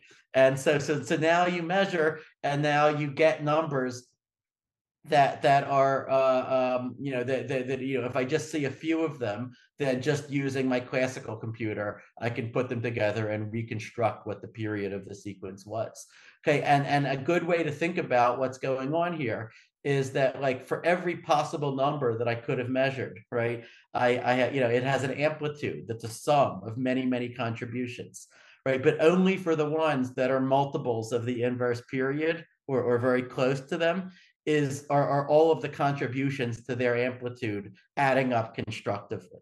Are they reinforcing, right? Mm-hmm. For the wrong numbers, I have the contributions are just pointing every which way in the complex plane, and they're just canceling each other out. That would be, I don't know if that was like 3 minutes, or but Well, that maybe would five, but it was, that would and I think people get the idea. yeah, but that would be that would be my summary of Shor's algorithm. I it's a mean, great. when I teach an my undergraduate course in quantum information, you can just do this in full details in about 3 lectures. Yeah, it's really amazing. Yeah. But it demonstrates something. But now I want to get. And some people I'm sure got lost during it, but may not. Well, maybe no one did. But I suspect some did. But I want it. But it's important to talk about it because now when one of the things I think which is clear, you've already made clear, but people don't recognize is the world. I would say now, and this is something that took me a while to realize, and you helped me, but over the years, it's when people talk about what quantum computers are going to be used for, I would argue that that's as like that cracking financial codes or is going to be is not realistic in the near term. I'm not sure whether it's ever realistic in the long term, and it's probably not going to be the number one activity of quantum computers. First of all, I think it is realistic in the long term. Okay. Well, it's going to require if you have it's basically. I think once okay, so we haven't talked about the practical problem of how do you build. The practical problem is how do you keep n qubits going? I mean, that's right. That's if you right. have a big number, you're going to need a large number of cubics. So that's what I wanted to get to next. Exactly. So the main problem is that you need what we call error corrected qubits or fault tolerant qubits. Ones that like I said before, quantum states are very fragile, right? They're like being in superposition is something that particles only want to do in private. When exactly, and that's really important. I want to emphasize that because people don't get it when they see the difference between quantum mechanics and classical mechanics is, or the exploitation of quantum mechanics at a macroscopic level requires something that's very unnatural for particles or anything. The reason we're not quantum mechanical or don't behave quantum, we are at some fundamental level, but we don't behave that way, is that we're a mix mash of particles interacting with each other in my body and all the photons from the lights that are, and it's all washing out all of those interferences that make quantum mechanics so special, and that's why we don't ever see it. And so what you've got to do if you have a bunch of these, if you want to have a large number of bits, I mean, my phone has a large number of bits in it, gigabits, and but if I'm going to have a large number, then I got to make sure that somehow that large number remains quantum mechanical, and if it did, then I would be used to it. And so most of the time it doesn't. Exactly. No, and you could say that problem is so staggeringly difficult. How do you keep your qubits almost perfectly isolated from everything else in the universe, but then also have them interact with each other, in this precisely choreographed way, right? And, something has to come in and tell them what to do, right? Yeah. It's so hard that there were distinguished physicists and computer scientists in the 90s who said this is fundamentally impossible. Right. This is like building a perpetual motion machine or a Maxwell's demon or something like that. Right. Like like maybe this works with a few qubits, but this can never scale to a large number of qubits. Right. And I think, a priori, okay, that was a plausible position. Right. Sometimes you can, write something down formally that abstracts away some key feature of the real world that would actually make it impossible. But then there was a key further discovery in the 90s that convinced almost all of us that this is quote unquote merely a staggeringly hard engineering problem, right? Yeah. Not requiring any new physics. Okay. And that was this discovery of quantum error correction, quantum fault tolerance. Okay, Peter Shor was again, very involved in that discovery, and then a bunch of other people were as well. Okay, and it culminated, and basically what it said is that there are, in the classical world, right, when we have noise in a communication channel, right, we deal with it using error correcting codes. Right, and this goes back to Claude Shannon and Hamming and many others, right? But for example, instead of sending either a 0 or a 1, I might send 0, 0, 0 or 1, 1, 1, right? And then if any one of the 3 bits flips, then I can still recover the message by just taking the majority of the 3.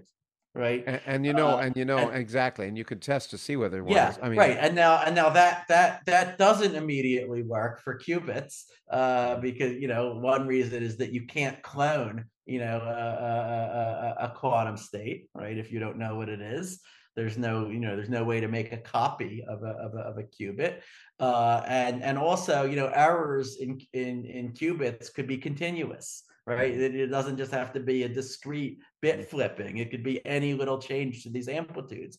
And so some people said, well, this seems like an analog computer, right? And analog computers never, they didn't win in the end, right? And the main reason was error, was you would just have errors that would build up and kill you. I mean, that's why digital computing won. Okay, but the key discovery of quantum error correction is that there are these very clever quantum generalizations of error correcting codes, right? The first one discovered was called the Shor code, right? It encodes a single qubit, a single logical qubit into 9 physical qubits. Okay, and it turns out 9 is not the minimum. You can also do it with 5. Okay, but classically you needed 3, right? Quantumly, you need 5. Okay, and what these quantum error correcting codes do is that they allow you to make a measurement that only tells you, like, did an error happen, and if so, what do I have to do to fix it? And it doesn't tell you anything else about the qubit, which you don't want to know you more. don't You want to don't know want because to you don't know want to something destroy that would destroy the state. So like that joke where like someone calls 911 and says, "Oh my God, this person was shot and was killed," and then they said, "Well, okay," and the dispatcher says, "Okay, but did you check to make sure that they're dead?" And then and then you hear a gunshot, and they say, "Okay, all right, now I'm sure. Sure. What now?" So quantum error correcting codes are kind of like that. It's like it's like if there was some tiny rotation in the amplitude, like, well, you could say, was that an error or was that not an error? Well, the way you decide is by making a measurement, right? Yeah. And the result of the measurement might be that it just snaps back to where it was before, and then okay, I guess there wasn't an error. Or the result of the measurement might be that it flips all the way, and then okay, well, I guess there was an error, but now the error was discrete because I measured and I made it discrete, right? And now I know exactly where it was, and I know what I have to do to fix it. Okay, so this whole line of work culminated with something called the fault tolerance theorem, or the threshold theorem, which said that if you want to build a reliable quantum computer, you don't have to get the rate of noise, the rate of interaction between the qubits and the external world all the way down to 0. You merely need to make it very, very, very small. Okay, but there is some non-zero rate of noise which is low enough that you can then use error correcting codes to push the effective error rate all the as close to 0 as you would like. Okay, so there is a threshold effect. It's kind of like the critical mass for a nuclear weapon, right? If you're halfway there, you don't get half as big an explosion, right? It's like you have to be able to correct the errors faster than you are introducing new errors, by trying to correct them. Okay, but there's some finite rate of error where this becomes a net win. And you could think of the engineering goal of in quantum computing for ever since then, really for the past 25 years, has just been trying to get better and better control over quantum systems until ultimately you would pass this threshold of fault tolerance. And at that point, once you have fault tolerant qubits, then it really is just an engineering problem, right? Like, how many, you could have in principle as many qubits as you want, and they'll stay alive for as many operations as you want to do with on them. Which is the holy grail. And now that's right. And it is, if you look at the numbers, it's it doesn't even look like a totally unattainable grail. I mean, when I Yeah. entered this field, in like the late 90s, it would have been spectacular if you could do, a 2-qubit gate. So just, an interaction between two qubits that with like 50% accuracy, right? Or some Yeah. number like that. Okay. And then that 50% became 90%, came 95, with Google's quantum supremacy experiment that it announced 4 years ago. They had like 53 qubits, and they could get any two neighboring ones to talk to each other with 99.5% accuracy, right? For some short Within time. yeah, that's right. Within the last year, groups like IBM, Quantinuum in Colorado are talking about 99.8%, pushing 99.9% accuracy. Okay. Now, our best estimate from fault tolerance is that if you could get this to 99.99% accuracy, Yeah. then quantum error correction should start to work, should start to be practical. Okay, so if you just plot it on a graph, it looks like we're now only about one order of magnitude away. Okay, Exactly. And and and then I should look. So yeah, it is nevertheless an experiment. Well, as you mentioned, with lots of money and lots of time, there's improvements, yes, but it's experimentally at the limit of right. what we can do. It is. Oh yeah. I I guess mean, that's what these are amazing experiments, but I mean, a priori, you might have worried that this would have to go on forever, Yeah, no, right? no. In fact, I Well, would say tolerance that says no. I was one of the naysayers before fault Yeah, tolerance. I was saying there's no way you're going to be able to get a quantum system to yeah, survive long enough to do what you want it to do. yeah, And then, yeah, okay, well, yeah. now it's still a challenge to get it to survive long enough for enough qubits. Uh-huh. But, but I guess my point is, Right. so if you have 80 qubits, then maybe you can begin to do something, realistic when it comes to the issues of Mhm. cryptography.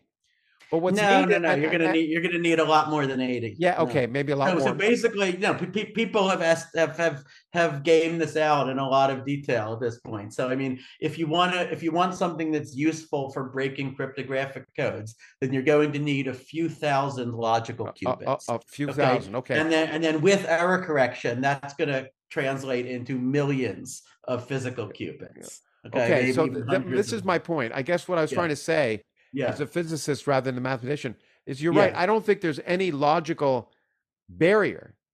But That's right. my point, before we leave this area, or at Yes. least Sure. talk against the conventional wisdom, Hmm. is that with 5 qubits, you can do really interesting quantum mechanical problems of Mm-hmm. molecules, Mm-hmm. and that's feasible. What I wanted to say is, if you're going to get to this realm, which one day we may get to, of doing things that are realistic Mm-hmm. cryptographically, well, already the world financial system will have adjusted that you can be damn Oh sure yeah, its yeah. algorithms. That's a different discussion. Yeah, I But guess yes, all I was saying there's is, been for those who yeah, think the world financial system is yeah. suddenly going to be broken, the time Right, scale of quantum right, computing improvements right, with fault right. correction is such that it's not going to. May there be other problems it'll help Mm-hmm. with, but but the world financial system will have long go past that by in some other way. Yeah, so no, so I did want to talk about these engineering issues, but I agree with you that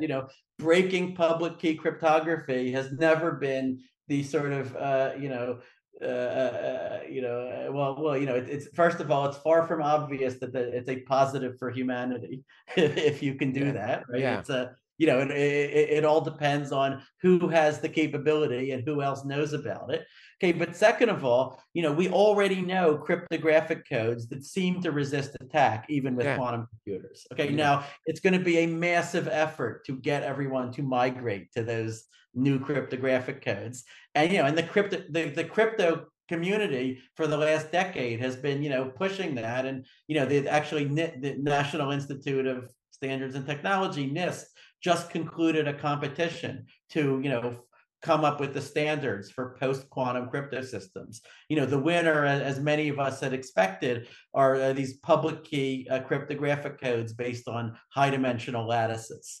yeah, Okay, yeah. which No, yeah, I yeah, remember yeah, getting a meeting on and this. so these systems exist. They do require like larger key sizes larger message sizes than the cryptographic codes that currently underpin the web. So, so they're a little bit annoying, but they can be used, and people are already thinking about how to deploy them. So, if we succeed at migrating everyone to post quantum cryptography, then you could say, like in practical terms, Shor's algorithm could just be this colossal, scientifically fascinating nothing burger, right? It's it'll just, we'll just all be right back where we started, right? And so I think that the biggest hope of doing, I mean, look, I mean, for me personally, the number one application of a quantum computer has always been just to disprove the people who said quantum computing was impossible. Okay. Right? It's Or always been and by token, for me as a physicist, you might say the number two application is to demonstrate that quantum mechanics works. Yeah, that's right. Yeah, levels. we can collapse those into basically the same thing, right? It's really the same thing. It's different sides of the same coin. It's like quantum coin. It's like a quantum computer as the same sort of thing as the LHC or LIGO or the James Webb Space Telescope. It's it's you're just probing nature in a new regime, and of course you want to do that if you can. Right? Yeah. I mean, there's some people like me. And then I think the number two thing is to give us this general purpose programmable tool for simulating quantum mechanics. Yeah. Which might be useful for designing new batteries or solar cells or high temperature superconductors or drugs. Drugs, or understanding biological systems. I mean, the truth is we don't really know. We don't know until exactly. We don't know what such a device would discover, but I think there's a pretty strong case that that would be useful to have. Yeah, and we know we don't know. That just makes it so exciting. Right, and then I think neither of those things is what has mainly driven the investment over the last decade. Right. Yeah. The reason why there's these billions of dollars being invested in quantum computing now by Google, Microsoft, IBM, Amazon, and then I think hundreds of venture-backed startups, at this point, right? It is, what people have mainly gotten excited about is the hope that a quantum computer would accelerate machine learning, optimization, financial problems, AI problems.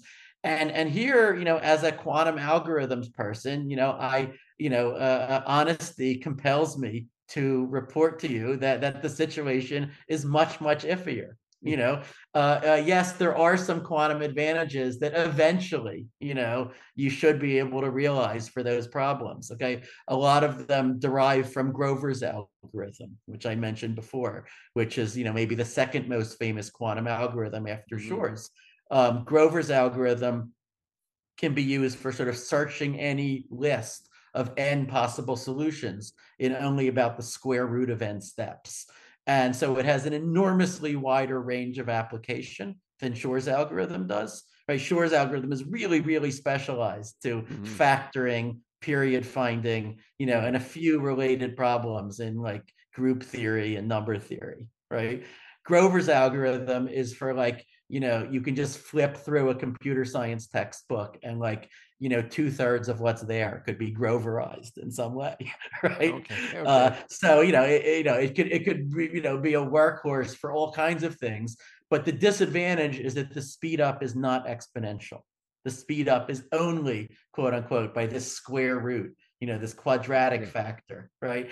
And now that has to compete against the enormous overheads that it would take to run a fault-tolerant quantum computer at all, right? So it's like if you can take a problem of size n and solve it in, you can, as theorists we'd say, Grover solves it with scaling that only grows the square root of n. But in practice, that's probably something like 1,000,000 times the square root of n. Right. And so now the point is n has to be big enough that 1,000,000 times the square root of n is less than n. And you can solve that, but n has to be pretty big. Right. It has to be pretty big. So that's the main issue with all of these speed ups based on Grover. And so then people say, okay, but there are all, we don't need an algorithm with a provable performance guarantee. There are all of these heuristic quantum algorithms. Okay. And so a lot of the excitement over the last decade has been driven by things like quantum annealing, which is like Hmm. the quantum adiabatic algorithm, which I alluded to before. My former colleague Ed Farhi and Yeah. his friends developed this, and these are like, there are these classical heuristic algorithms, that don't always work, often don't work actually, but often enough they do work. Okay, a famous example would be simulated annealing, right, where I just start with a random solution and then I just keep flipping bits, if it looks like it's improving things, right, and I try to get to as good of a solution as possible. And so what people have done is that they've invented quantum versions of those heuristic algorithms. And then, and now here's what happens. Okay. Like as theorists, like, we don't know what the hell these things do, right? But we can't rule out the possibility that at least sometimes they might solve these AI or optimization problems exponentially faster than any classical algorithm, right?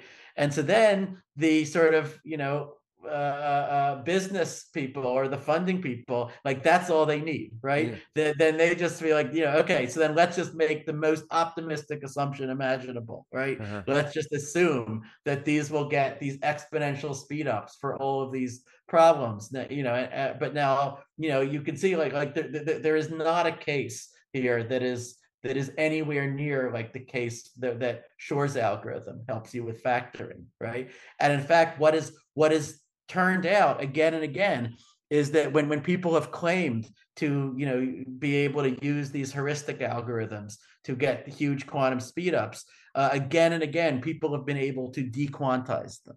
Okay, Yeah. to say no, actually, if we think about it enough, we can replicate that sort of performance with a classical computer, right? And, Which is sort of what happened, and I want to leave quantum computing in a second, but which is sort of yeah, what okay, happened with sure. quantum supremacy. Quantum Mm. supremacy, which the term coined by Presco, I guess, was It was, yes. is the idea that basically you've gotten to a point when quantum computers can do something, maybe not Yes. something interesting, but something in a finite time that a classical computer would take longer than the age of the universe. Well, there was a Mhm. big report, 2019, Google, Yeah. So and then, but then IBM, as you might imagine, came up and said, hold on, actually, we found out to do it in 3 hours instead of 2 minutes or something like that. And well, the class, I should say something because I was heavily involved in this story, yeah, I right? know. Okay, so So I yeah, introduced so it, so you so would. so in my student and I in 2011, proposed one of the I guess the main ideas for how you would do these quantum supremacy experiments, right? And then a year later, Presco coined this term quantum supremacy to refer to things like what we had Yeah, proposed, yeah, right?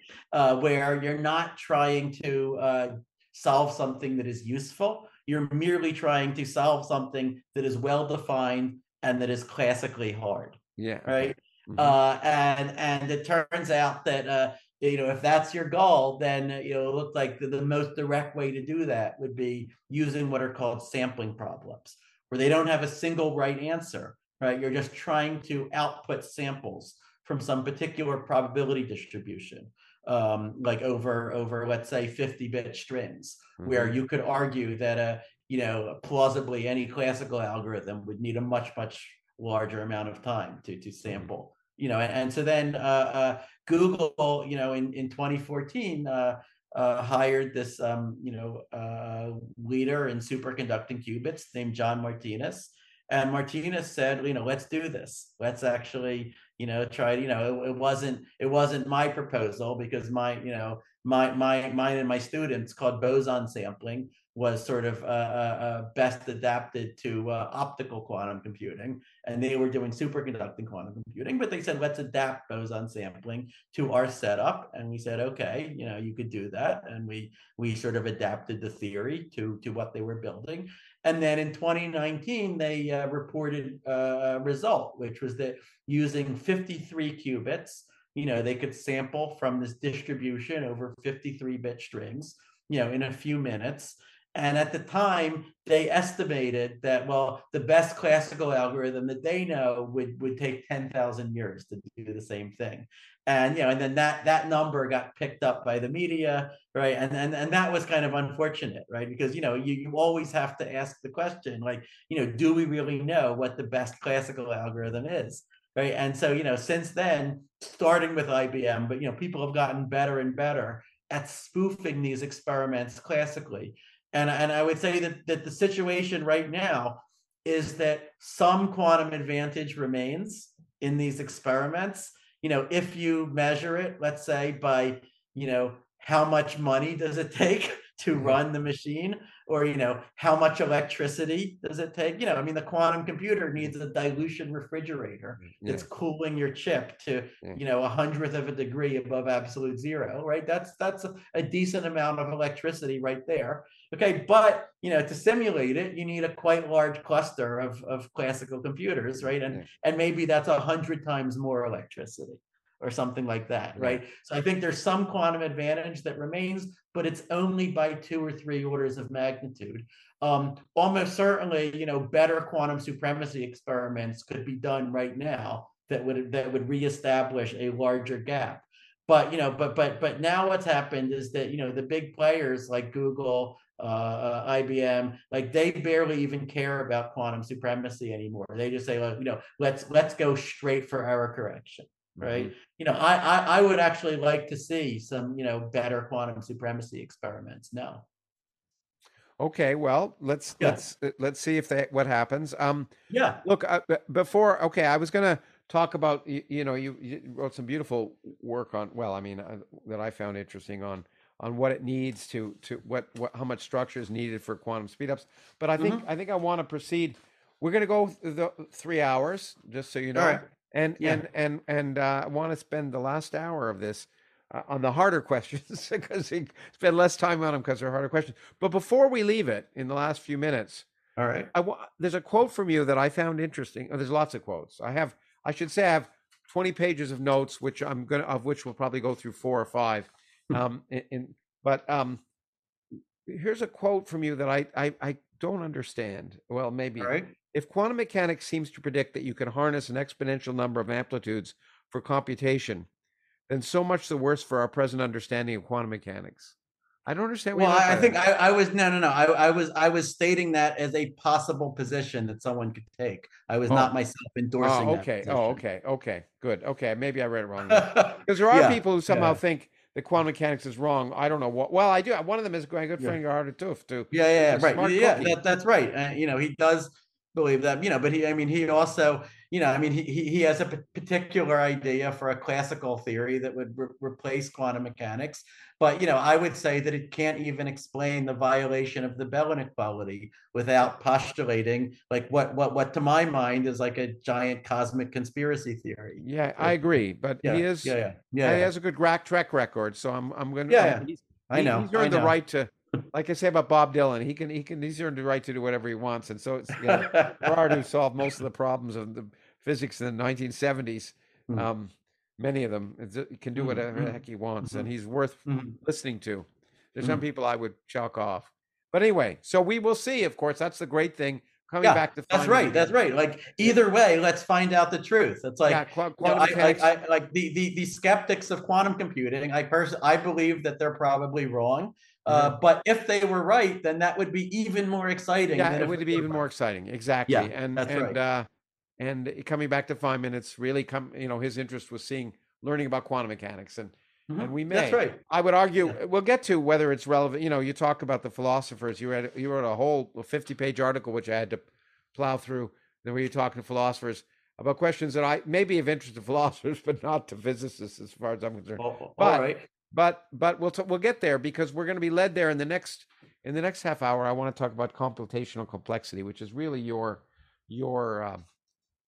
I don't know whether forte, but I think it's what your real, from what I can tell, your real heart is an understanding, which is different. So complexity is different than computability. Now, obviously, we don't have time to do justice to this, nor could I think, do justice as much as I've tried to wrap my head around it. But there are a few things I think we can talk about. Mhm. One is the one. Why don't you talk about the difference between complexity and computability? So, computability is the field that you could say Alan Turing, and his friends started in the 1930s when they created computer science in the first place, right?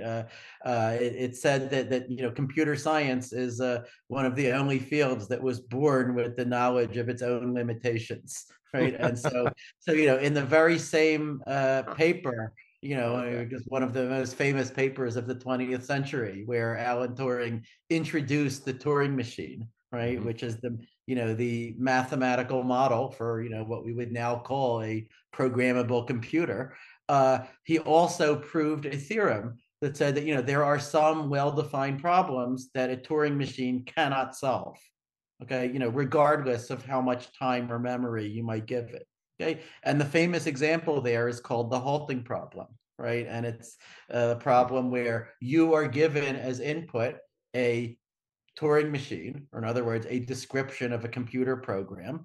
Hmm. It could be in any programming language of your choice, and you need to decide whether that program will ever stop running or not.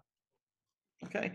So, now like at first glance, that problem might not seem so hard, right? Like if you think about, anyone with experience programming would say, yeah, I can just kind of stare at the program. I can see, does it have an infinite loop? Does it not have one? Okay. But, you can easily invent, incredibly hard examples. So for example, imagine a program that just checks all of the even numbers, four and higher, okay, and tries to write each one as a sum of two prime numbers, okay, and it halts only if it finds an even number that cannot be written as a sum of two primes, right? Then this is a program that halts if and only if it finds a counterexample to the Goldbach conjecture, Hmm. saying every even number four and above is a sum of two primes. That is still an unsolved problem in number theory, right? And so solving the halting problem, would automatically also solve, a large fraction of the great unsolved problems in math, right? Which can be phrased as, does some computer program ever stop running or not? Right. And what Turing said is that, yes, there are specific programs where we can figure out whether they halt or not, but there cannot be any general method, at least using computer programs themselves for solving this halting problem. And the way he did that was a self-referential argument, which is, I think, justly famous. I mean, he was inspired by Gödel's incompleteness theorem, Hmm. which had been proved just a few years earlier, and and even before that by Cantor's discovery, of the different orders of infinity. Okay, Hmm.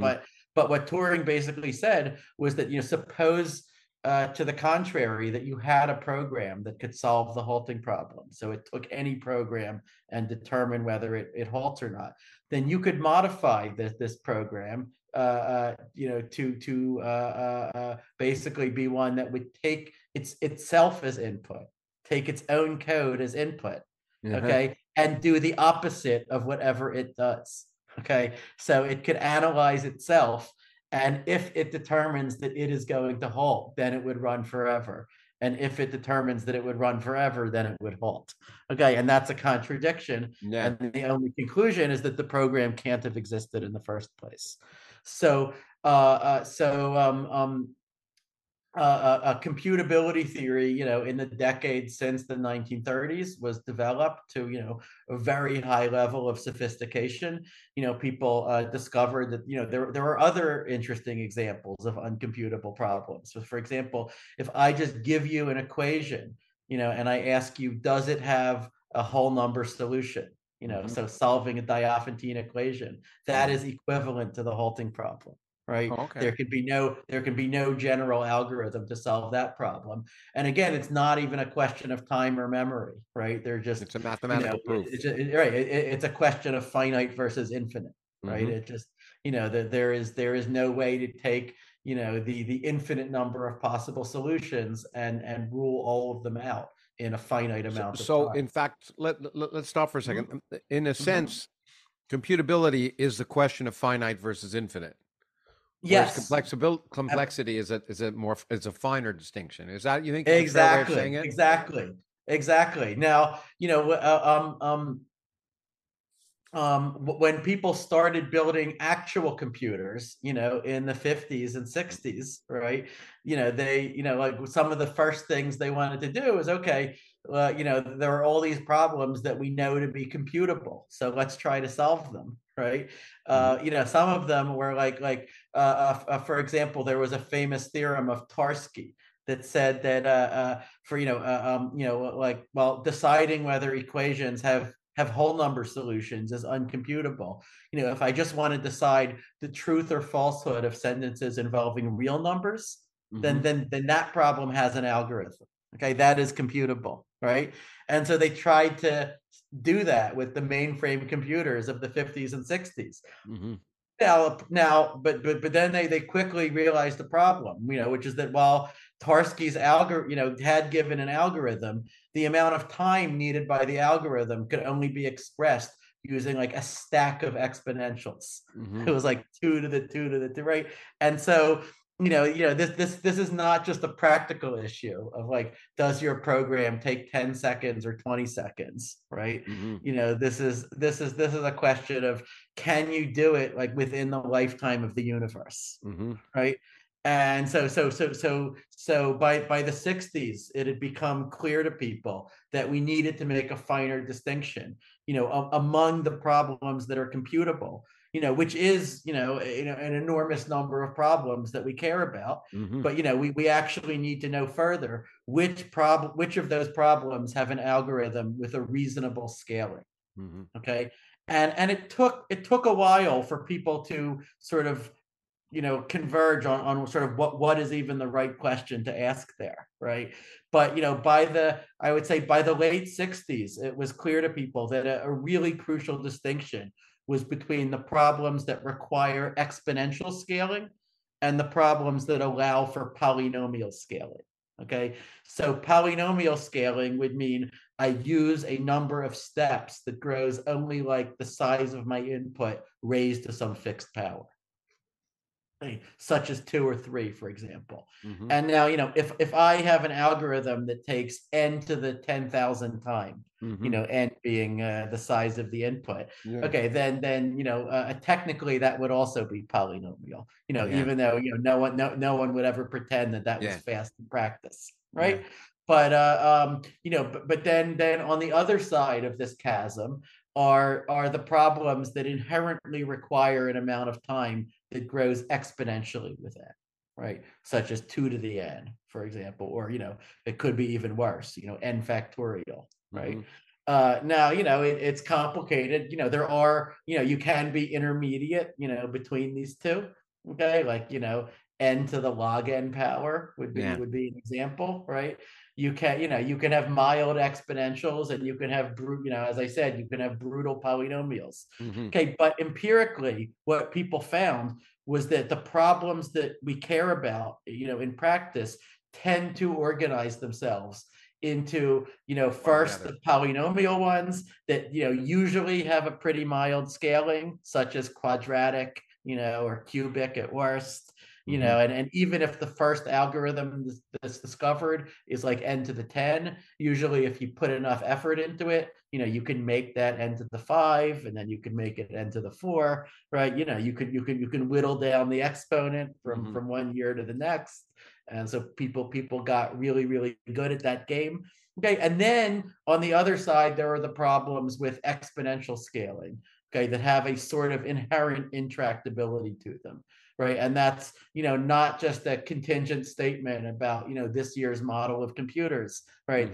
That seems like something inherent, right? And now, it could have been a priori that there would just be, thousands of different hard problems, that would have exponential scaling for thousands of different reasons.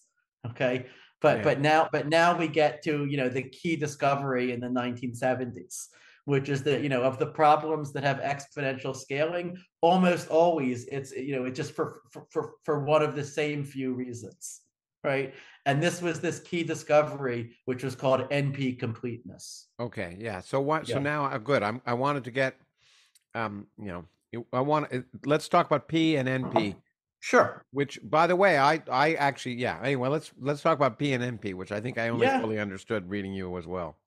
All right, sure. So P, well, stands for polynomial time, and it's just the class of all of the problems that have an algorithm, on a conventional computer Yeah. that solves, any instance of that problem, Hmm. with polynomial scaling. Okay, Yeah. so you can think of it, loosely as the class of all of the efficiently solvable problems. Yeah. Okay, so examples of problems in P would be I give you a map and I ask you, is every city reachable from by every other city, right? Like I give you a graph, are all the vertices connected to each other? Okay. Less obvious examples. I give you an integer, say written in binary. I Mhm. ask you, is it prime or composite?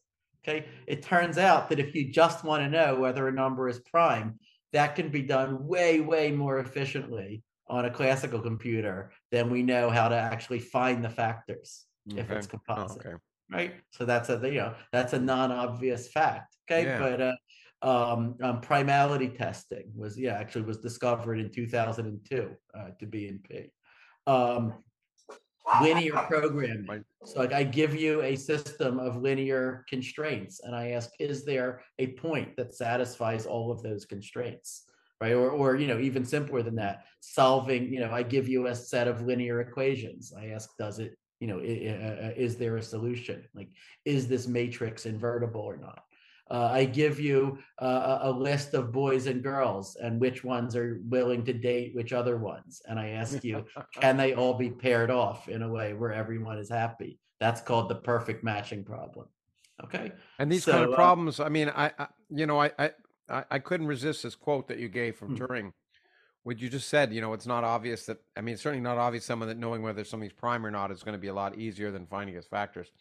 But he said, yep. the view that machines cannot give rise to surprises is due, I believe, to a fallacy to which philosophers and mathematicians are particularly subject. It is This is the assumption that as soon as a fact is presented to a mind, all consequences of that fact spring into the mind simultaneously with it. It's a very useful assumption under many circumstances, but one too easily forgets that it is false. And if you ever Yeah, that's a tried it, it great. is false. So Yeah, it's a great quote. I mean, Turing often had excellent ways of putting things.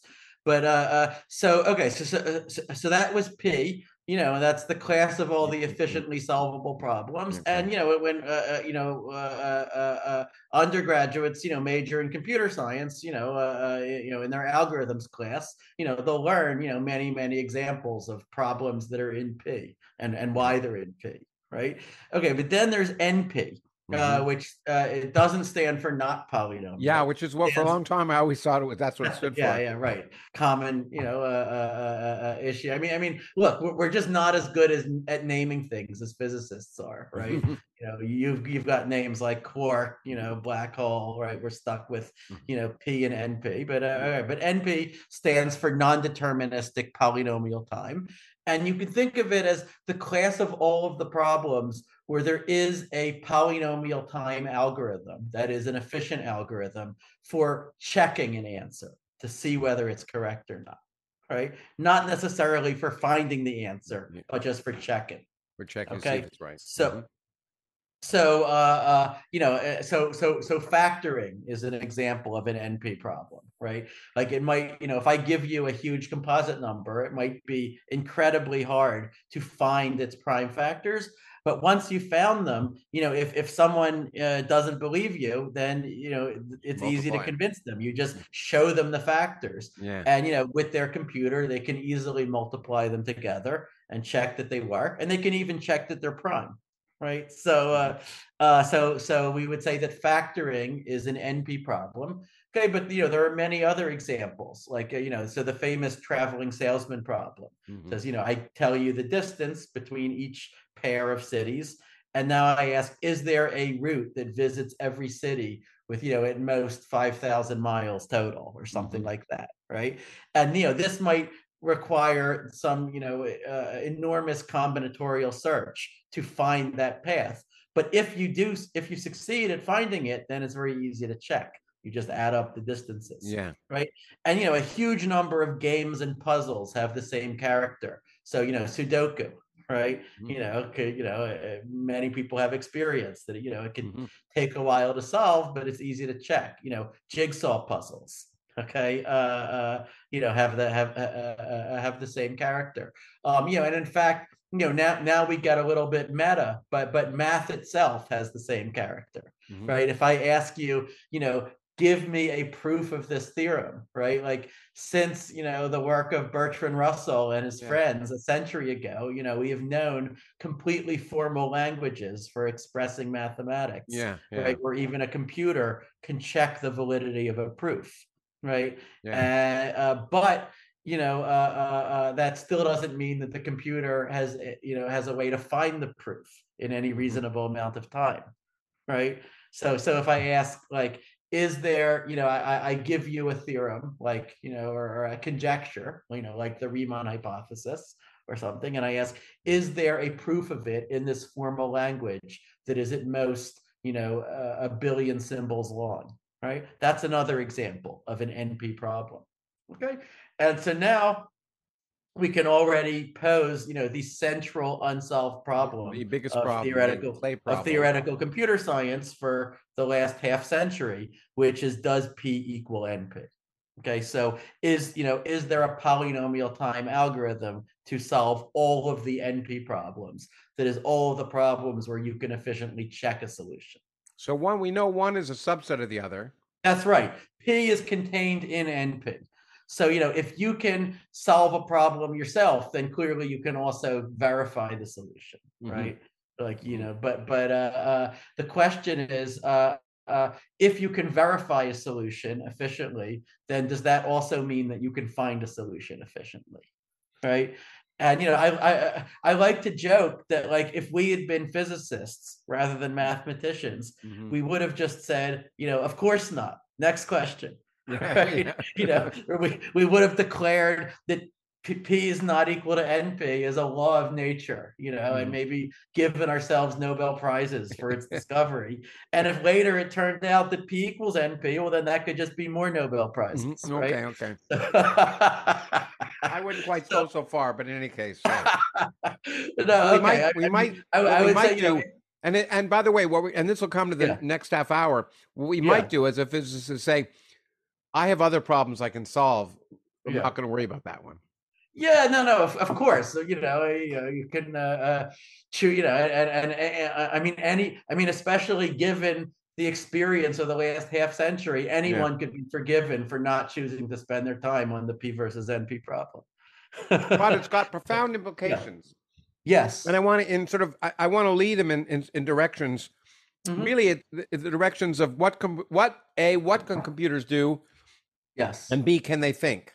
Ultimately, in my mind. Yeah, sure, absolutely. No, but just to tie things up, I wanted to say, the key discovery that people made in the early 70s was that a huge number of problems that you might care about, including the traveling salesman problem, including actually Sudoku puzzles, it turns out, including finding a bunch of people in a social network who are all friends with each other,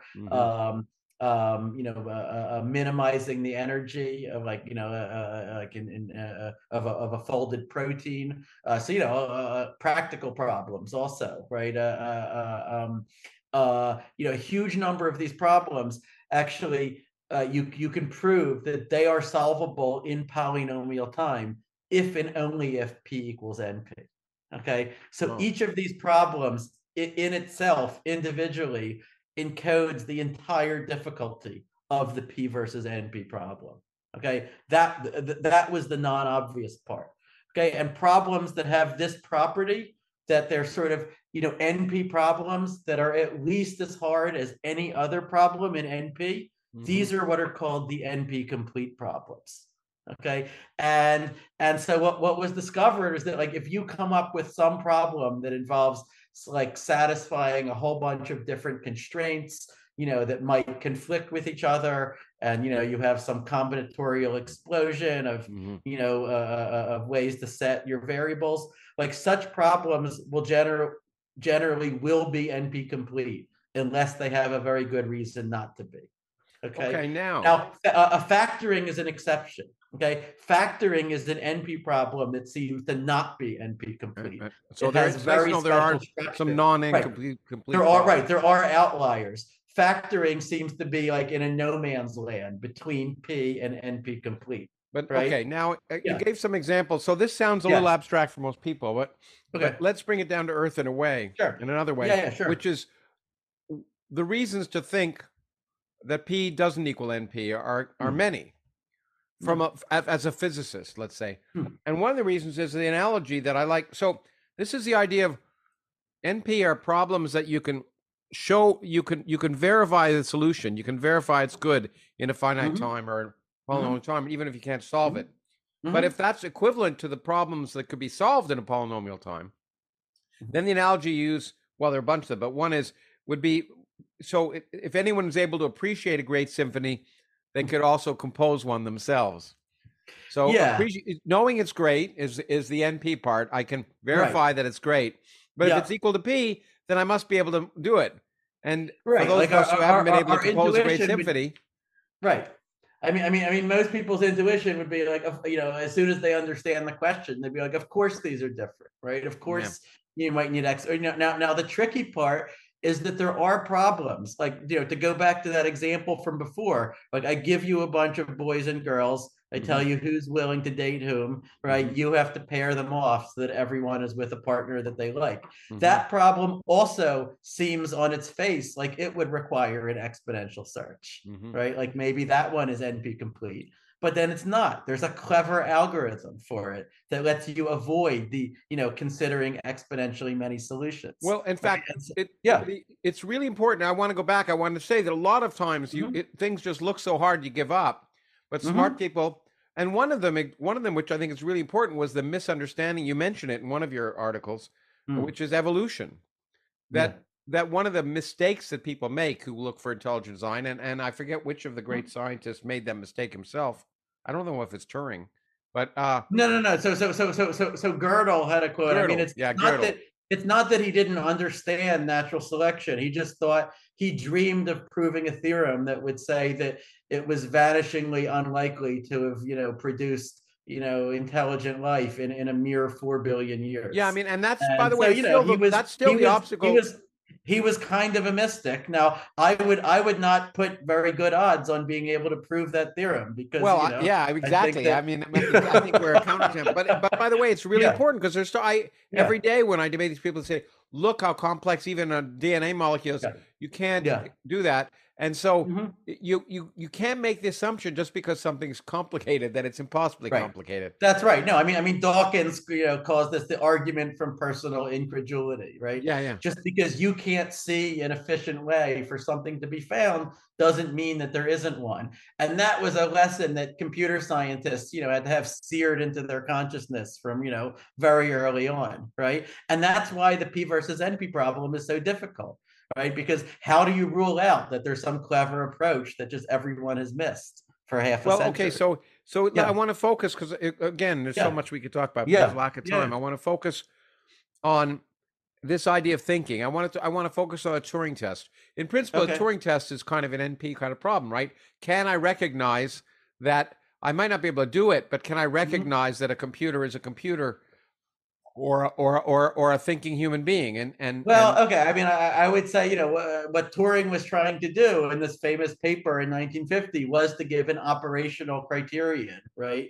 By which, we could decide whether to call something intelligent or not, right? Now, technically, he wasn't saying that it's an NP problem because, after all, he wasn't reducing it to a computational problem. He still needed a human judge, yeah, right? yeah, yeah. And And I want to get Turing might back to have that. believed, I mean, Turing, like many people today, might well have believed that there is nothing that the human brain is doing, that can't be simulated by a computer, right? But in formulating the Turing test, he still had the judge be a human being. Yeah, no, Yeah. and I'm Yeah, doing yeah. this with malice of forethought because I want to lead Yeah, to yeah, AI okay, safety, fine. which I Fine, think which fine. is related to this. I Yes. mean, Okay. AI sentience. So let Yeah, me yeah, ask yeah. you a question. If P does not equal NP, Yes. does that imply that there's no effective Turing test that's possible? That there's no way to tell ultimately people for a long time, if you're interested in seeing if ChatGPT is intelligent, Mhm. if P is not equal to NP, there's no effective way that you can do it ultimately. So you I really don't I don't don't know if it's intelligent. I don't think it does, to be honest. I mean, I think that, the question, the technical question of P versus NP, and the, informal question of how do we recognize intelligence, right? They do interact with each other in some ways, right? But they're not the same question. Yeah. They cut across each other in a Well, kind of the interesting reason I'm way. asking is one And of the yeah, things yeah, that upsets me about a lot of this yeah. AI safety stuff to begin with, but all and singularity stuff Mhm. is how little time is spent on actually talking about what human intelligence is or sentience. And since Yeah. we don't really understand that at all, we don't understand a consciousness. I wrote a book in the whole last chapters Mhm. about how little we understand consciousness. So if we Sure. don't understand human consciousness, how can we Well, be so I concerned mean, about anyway? I would say all of that is completely true. Now, what, the people worried about AI existential risk, what they would say is that our lack of understanding is not a reason to be calm, right? Yeah, okay, yeah. And they would say that, the unbelievable success, in just, scaled up machine learning, that we've witnessed over the past few years, demonstrates that we don't have to deeply understand some, facet of intelligence in order to be able to replicate it. In order to be able to replicate, but then the question Yeah, is it replicating it and yeah. being the same, or of course the Of million dollar course, of question, course. But, literally. if you were, so let's say, there's a philosophical question Yes. of, like, is the AI truly conscious? Is there Yeah. anything that it's like to be the AI? How could we ever know that? But then there's also the practical question: what effects is this AI going to have on civilization? And Right? we'll get that. And Yeah, we'll and get and there in what just a moment. the AI risk people would say is that we don't have to answer the first question Yeah, of course. But I in want to order deal to with the have first worries question about the before second we get question, to the second right? question in the last half hour, which is Yeah, right. okay. And no, but you could say that also what Turing was trying to do with the Turing test was also to pull apart those two questions in some sense. He Yeah, was yeah. saying, let's set aside the question of is the machine conscious, and let's just focus on this empirical question of can you build a machine that acts in a way that we cannot tell apart from a human. Yeah, Yeah. and I guess that's what that's why I asked is MP Mm. equal not Mm. equal to and not equal to NP Yeah. because I can Yeah. imagine that there's no polynomial way, there's no finite time way in which you could do an algorithm by which you could distinguish whether the computer has solved what it means by Mm. being intelligent. That's what I Right. mean by it. I mean, I could imagine P not equal to NP would be a statement that it's plausible, it's Mhm. possible that there is just simply no way to ultimately do the Turing test. That's why I asked you the question. Well, okay, but so I mean, now that I'm spending a couple of years, moonlighting in AI, or, Mhm. working with Yeah. OpenAI, I am forced to get comfortable with the fact that in AI you usually don't have formal definitions of the Yeah. concepts that you want, and you have to deal with them anyway, because they are changing the world, Because right? they're changing the And world. so, you could say, even, without, having a mathematical definition of when is a machine intelligent and when is it not, right? You have to answer questions like, how intelligent do we expect GPT-5 to be, and we can try to operationalize that in various ways. Like, will it be able to get a gold medal on the International Math Olympiad, right? And Yeah, you know, yeah. and none of those questions will capture all the facets of what we care about, but Yeah. at least they give us some empirical handle on it. Now, Okay, let me now, P versus NP is a technical question, right? That, it's a profound one, but it's one that I think it's sort of, it's neither necessary nor sufficient for, for having human level AI, right? Yeah, Because yeah, like you okay. could say, even in a world where P is not equal to NP, okay, that would mean that no computer program could, sort of magically guess the answers to, any well-posed mathematical question, whose answer can be efficiently checked. But that wouldn't say anything about the impossibility of AI, because after all, we can't do that either, Yeah, yeah, exactly. right? No, and my Right? point is ultimately it may just be a question of semantics to distinguish. Yeah, yeah. No, So, no. but let me ask you one last Yeah. Go question on. before we hit the Sure. heart of this, All right. Fine. which is, well, this isn't, maybe it's irrelevant. If it's irrelevant, we'll just do it in a minute. But All it right. intrigued me. Sure. So you might say there are limits to, so human intelligence as a classical computer or whatever you want to call it can do certain Hmm. things, but it's limited and can't do things that solve certain questions in polynomial time. But here's my question: Yeah. if humans can build quantum computers, Hmm. and quantum computers can solve in polynomial times, then haven't essentially human intelligence solved the problem in polynomial time, or is that just a? Yeah. So, okay. I mean, you could say that, we are using, maybe the way a computer scientist would say is that we are then using the physical world as an oracle, uh, to do something that our unaided brains could not. I mean, But then we do that again, all the time. of course, we already use classical computers in that way Where as, we use oracles, telescopes, we but use every bit right. of scientific. But quantum computing, of course, also feeds into the discussion of P and NP. So Okay. there is what my former advisor, Umesh Vazirani, what he did 30 years ago is to define the quantum generalization of the class P. Okay, so the class of all the problems that a quantum computer could solve in polynomial time, and that class we call BQP, bounded error quantum polynomial time, Mm-hmm. right? And now you have a new set of questions to ask. One of them is P equal to BQP, right? And Mm-hmm. Shor's algorithm, then, which came a year later, gave some evidence that the answer is no. It said if, P could only be equal to BQP if factoring numbers is in P, right? Mm-hmm. Because factoring, Shor says Yeah. is a BQP problem. Okay, but then we could also ask the question: what is the relationship between NP and BQP, right? And we still don't know. We don't know that either of them is contained in the other. Okay, so they could just be incomparable. Okay, but when you ask is NP in BQP, that's just another way of asking, could quantum computers solve NP complete problems in polynomial time? And so we, of course, we don't know, because we don't even know if classical computers can Yeah. do it. So how could we know, prove that quantum computers can't? But it's generally believed today that the answer is no. Okay, that for NP complete problems, quantum computers, they can get that square root speed up from Grover's algorithm, Uh-huh. but probably not more than that, right? And that does Okay. not reduce exponential to polynomial. Okay, for those who've borne with us for this long, let's let where we. I mean, I hope. I think they're fascinating questions, but the question that now is in the minds of Yes. everybody All is right. Terminator, our future, Yeah. and you uh, had decided, and I was going to spend more time into, and you've Mm-hmm. written about how you got seduced into going into this. You've taken at least 1 year off and working for Yeah. OpenAI. It's now a second year also. Oh, you So did? Okay. When I it'll, last read yeah, this, okay. So they seduced you. it will be 2 years. And after that, I'll have to decide how to spend the rest of Yeah. my life, Yeah. to go back Okay. to quantum But you have been, computing or, so you've yeah. been drawn onto the dark side.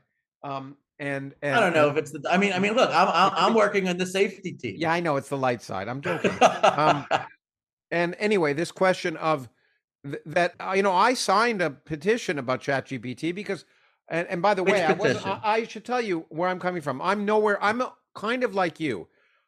I'm not even a reformed alignment person. I'm kind of a agnostic alignment person in the All sense right. that I'm not as worried as many people are. I'm more interested in what AI can do than being worried about it destroying humanity. But Mhm. but there's no doubt that there are these questions, and um and uh and so you're right that one needs to look, and the reason I signed that ChatGPT thing was not because I was worried about it taking over the So world, but I was worried it was which being thing trained to did be you too sign? Was woke. it the 6 month? Was it the call for the 6 month Yeah, yeah, pause? yeah. It's a call for Okay, experiment. I that agree one. Yeah. because at the time I even wrote an article about how woke it was, and I was a little upset about that. It wasn't being No, no, no. trained right. The main people advocating for this, they're the I can assure you that the woke people hate them and vice versa. Yeah, yeah, So yeah, yeah. Anyway, yeah, no, no, exactly. But you also point yes. out, well, actually, kind of interestingly, you say there's two aspects to AI safety. There's the AI ethics groups, and there's the AI Yes. alignment groups, and you point out that they hate each other, which I Yes, think is, that's right. and it does, and you use the example that I use in many other cases, which is the People's Front for Judea, which is the Judea's People's Front from Yes. Monty Yeah, Python's exactly. Life of Brian. But Exactly. why don't in the 20 minutes we have left or so, Yes. why don't you describe briefly AI alignment versus ethics? And then I want to Sure. talk about alignment and ChatGPT a little bit. And then I Sure. do want to talk about the two things you've been working on, which I find it fascinating, which is sort of All right. watermarking and backdoor All kind of right. ways All to right. control things. All right. Sure. So I would say that AI ethics is the field where people are mostly worried about, current or very near term AIs being used to generate misinformation, to entrench the power of some groups over other groups, to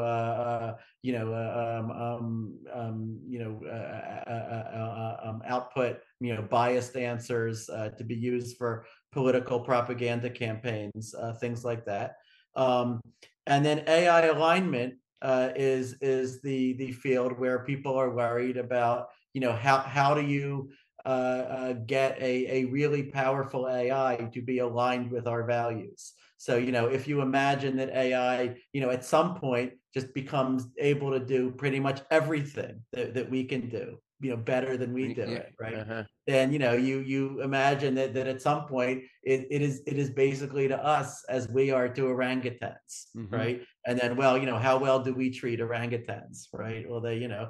they mostly just survive in a few zoos and jungles at our pleasure, right? Yeah. So how do you get a super intelligence, to prioritize human welfare, or to value humanity at all? Okay, and so the ethics people are mostly concerned about some people using AI as a tool to get power over other Or it people, becoming right? racist or Whereas not racist whereas or whereas the whatever. alignment people are mostly concerned about, like, all of humanity is in this together against Okay, so against let a future AI. and they're both real worries. Let me not minimize Yeah, one, that's but no, right. I That's think right. I, the mo- I, I don't regard either as absurd things to worry about at all. And I sort of wish that we were able to have a scientific field of AI safety that could address the full range of things that you but might be worried but about. it's not a but the point is it's not really a fully scientific question,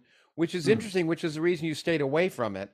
And um Well, and I mean, I and mean, I usually, like, was able to do the best with questions that I could formulate mathematically, right? well, I And mean that's the way it is in you know, physics. You know you yeah, you know that was you got to my PhD supervisor once told me don't think, work.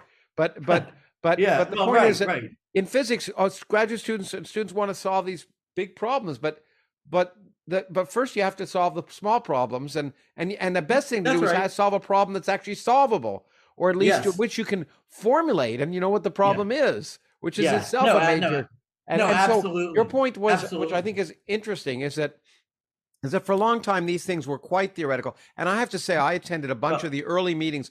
Were you at a hmm, Silomar? I can't. Maybe we met. We no. saw.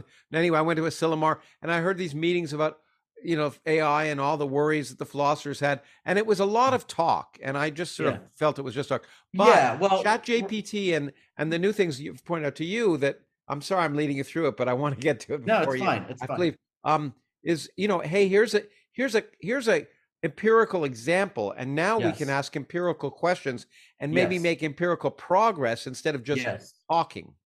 Yeah. Is Yeah. that fair? Yeah, that is very fair. I mean, no, as soon as I saw, GPT-3, which was, during the pandemic, right? Hmm. It was, I think at the time there were people saying, oh, this is just another chatbot. This is Yeah. like Eliza from the 1960s. Yeah. But, I knew, I had tried Eliza and I Yeah. tried this, and it's clear that this is a phase change in, the capabilities that humans have. I think the only technological thing in my lifetime that produced a similar feeling in me was when I first saw the internet, as a or the web as a 12 or Uh-huh. 13-year old. Well, exactly. I mean, it Yeah, it is, but it is and it isn't. I mean, yeah. well, Mm.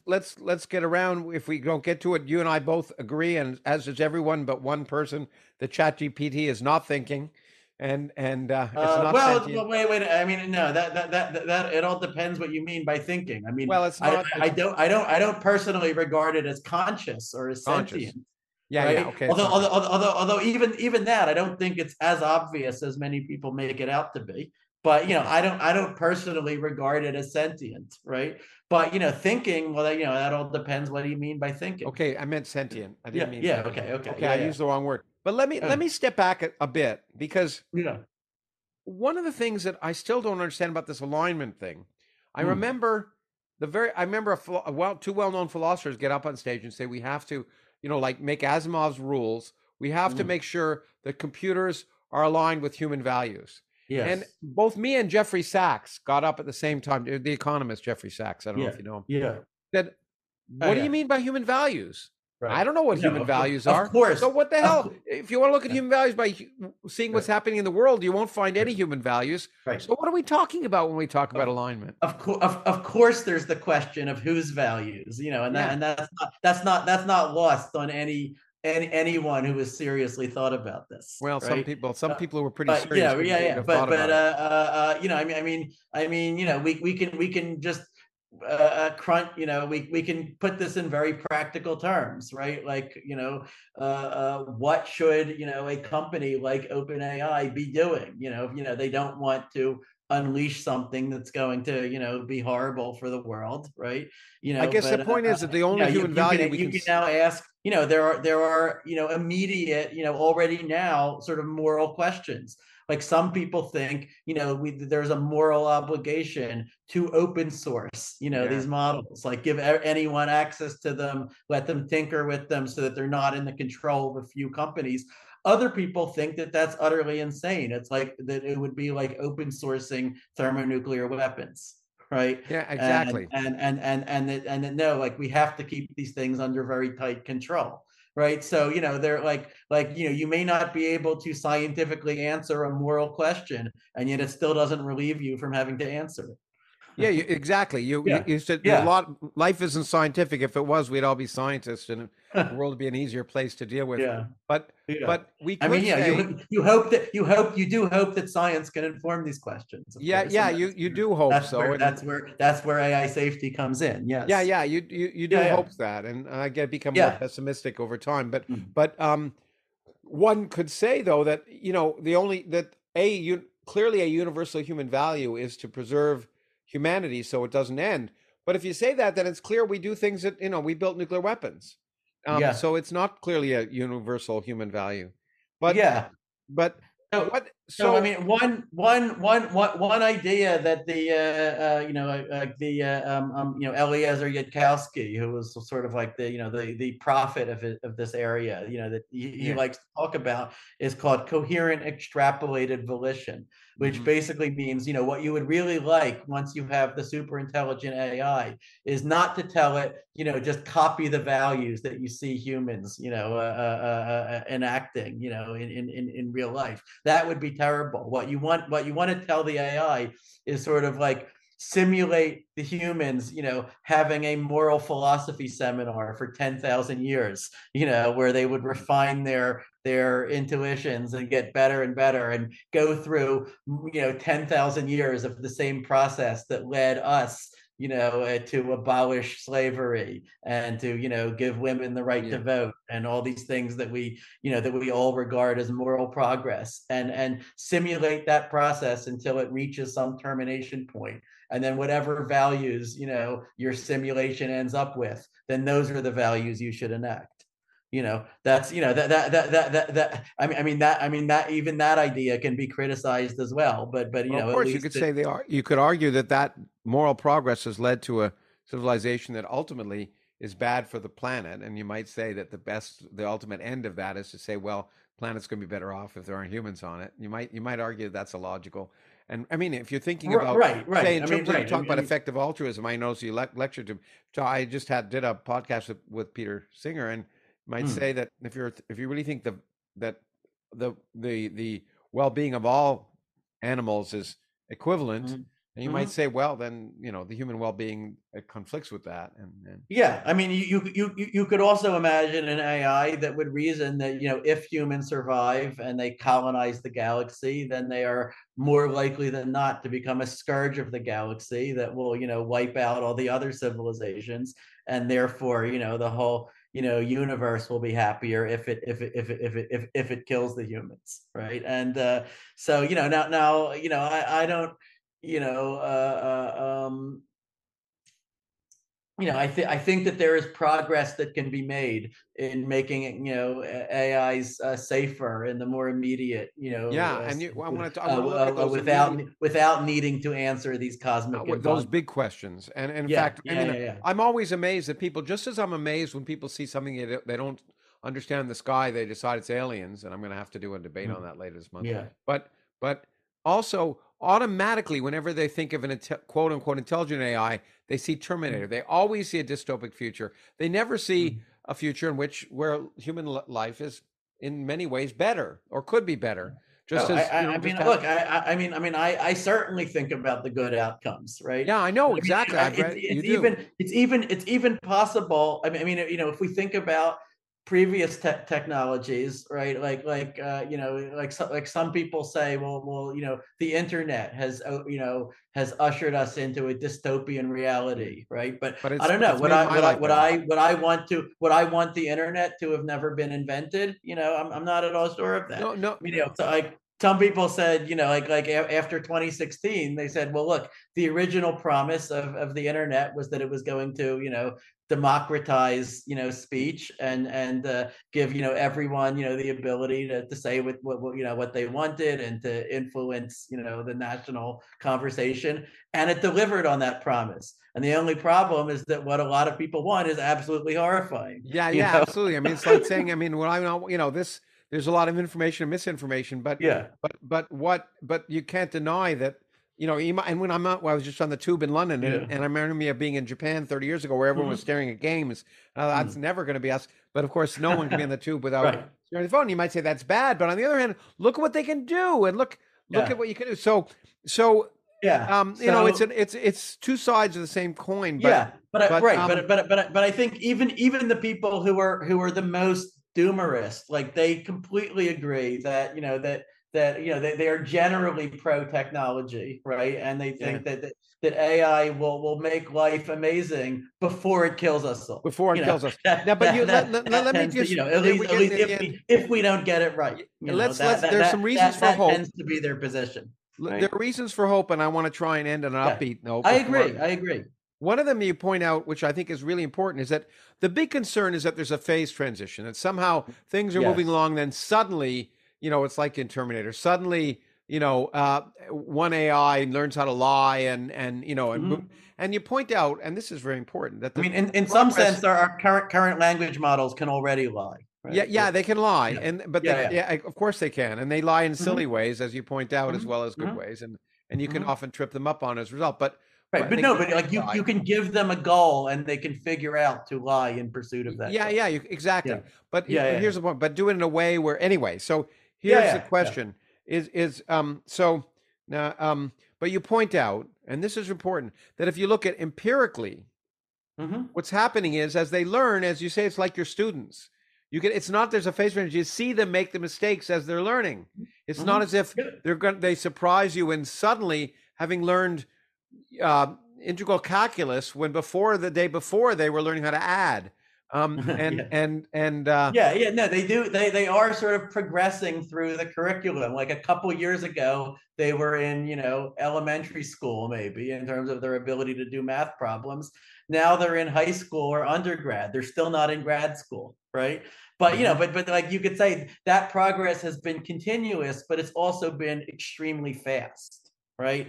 And so well, like one confusing thing about this discussion is that every phase transition, right, is actually continuous if you zoom into it closely enough, close enough. right? And so something could be technically continuous, and yet on the scale of a human lifetime, it could feel like a phase I change. think And physicists I would feel like say that, that but might be the situation that we're physicists in would right say that's now. not quite true, though. First order phase transitions really are. Oh, But anyway, well, all but right, yeah, all anyway, but right. okay, so that's a cause for hope. But there's a statement you make. I wish I could spend a half an hour on this instead of 10 minutes. We've talked about one of the reasons for optimism. Another reason for pessimism, which interesting quote from you. I think that for better or worse, we're going to see real harm from AI. We're going to see them used, unfortunately, to help plan terrorist attacks, to do really nasty things. But those things, at least, will be far short of the destruction of civilization. So there will be some bad. There will be some bad, and that's one of the Mhm, reasons you got involved. That and the fact that you can empirically do things. Why don't you mhm. talk briefly in 5 minutes about watermarking at the very least? Sure. Okay. Sure. So yeah, in AI safety, like you're constantly asked to prognosticate, like what Yeah. is going to happen, 20 or 30 years from now, and I can't do that. Like No one can. if I I would could do argue. that, I wouldn't be a professor. I'd be an investor, and Yeah, I'd be yeah, rich, yeah. right? Even investors do But it because they get lucky. I was happy that in summer of 2022 that at least I was able to see 3 months ahead. Yeah. Okay. So before ChatGPT came out, like I had this moment of terror where I was like, oh my God, like every student is going to be using this to cheat on their homework, aren't Yeah. they? Or Yeah. at least they're going to be sorely tempted to, right? And I get all of these trolls on my blog, some of whom put incredible energy into their craft, I guess, Yeah. right? But I'm like, wow, this is going to make, attacking every discussion forum on the internet so trivial to do, right? Hmm. The Russian government, for example, could spam every comment section with pro-Putin propaganda, Yeah. Yeah. Yeah. that seems responsive to whatever came before it, right? And you don't even need a building full of people to do this, right? Yeah. You just have GPT do it for you. And so then, for all of the, and you could also have GPT impersonate someone, right? If you have enough examples of someone's writing, you could say produce more writing in the same style where this person confesses to a crime, Yeah. Yeah. right? Or you could try to whip up a campaign to get someone fired, right? Hmm. So all of these different misuses all involve concealing the fact that an AI was involved, right? And I just thought, if you could only make the outputs of a large language model detectable as such, right, then that would simultaneously address all these different misuses. Okay, Yeah. so how do we solve, what's now called the provenance problem, or the attribution Yeah. problem, Yeah. right? Of what came from a language model and what didn't. And there are different approaches that you could imagine. I mean, one approach, which actually has been tried over the last year, is to treat it as yet another AI problem.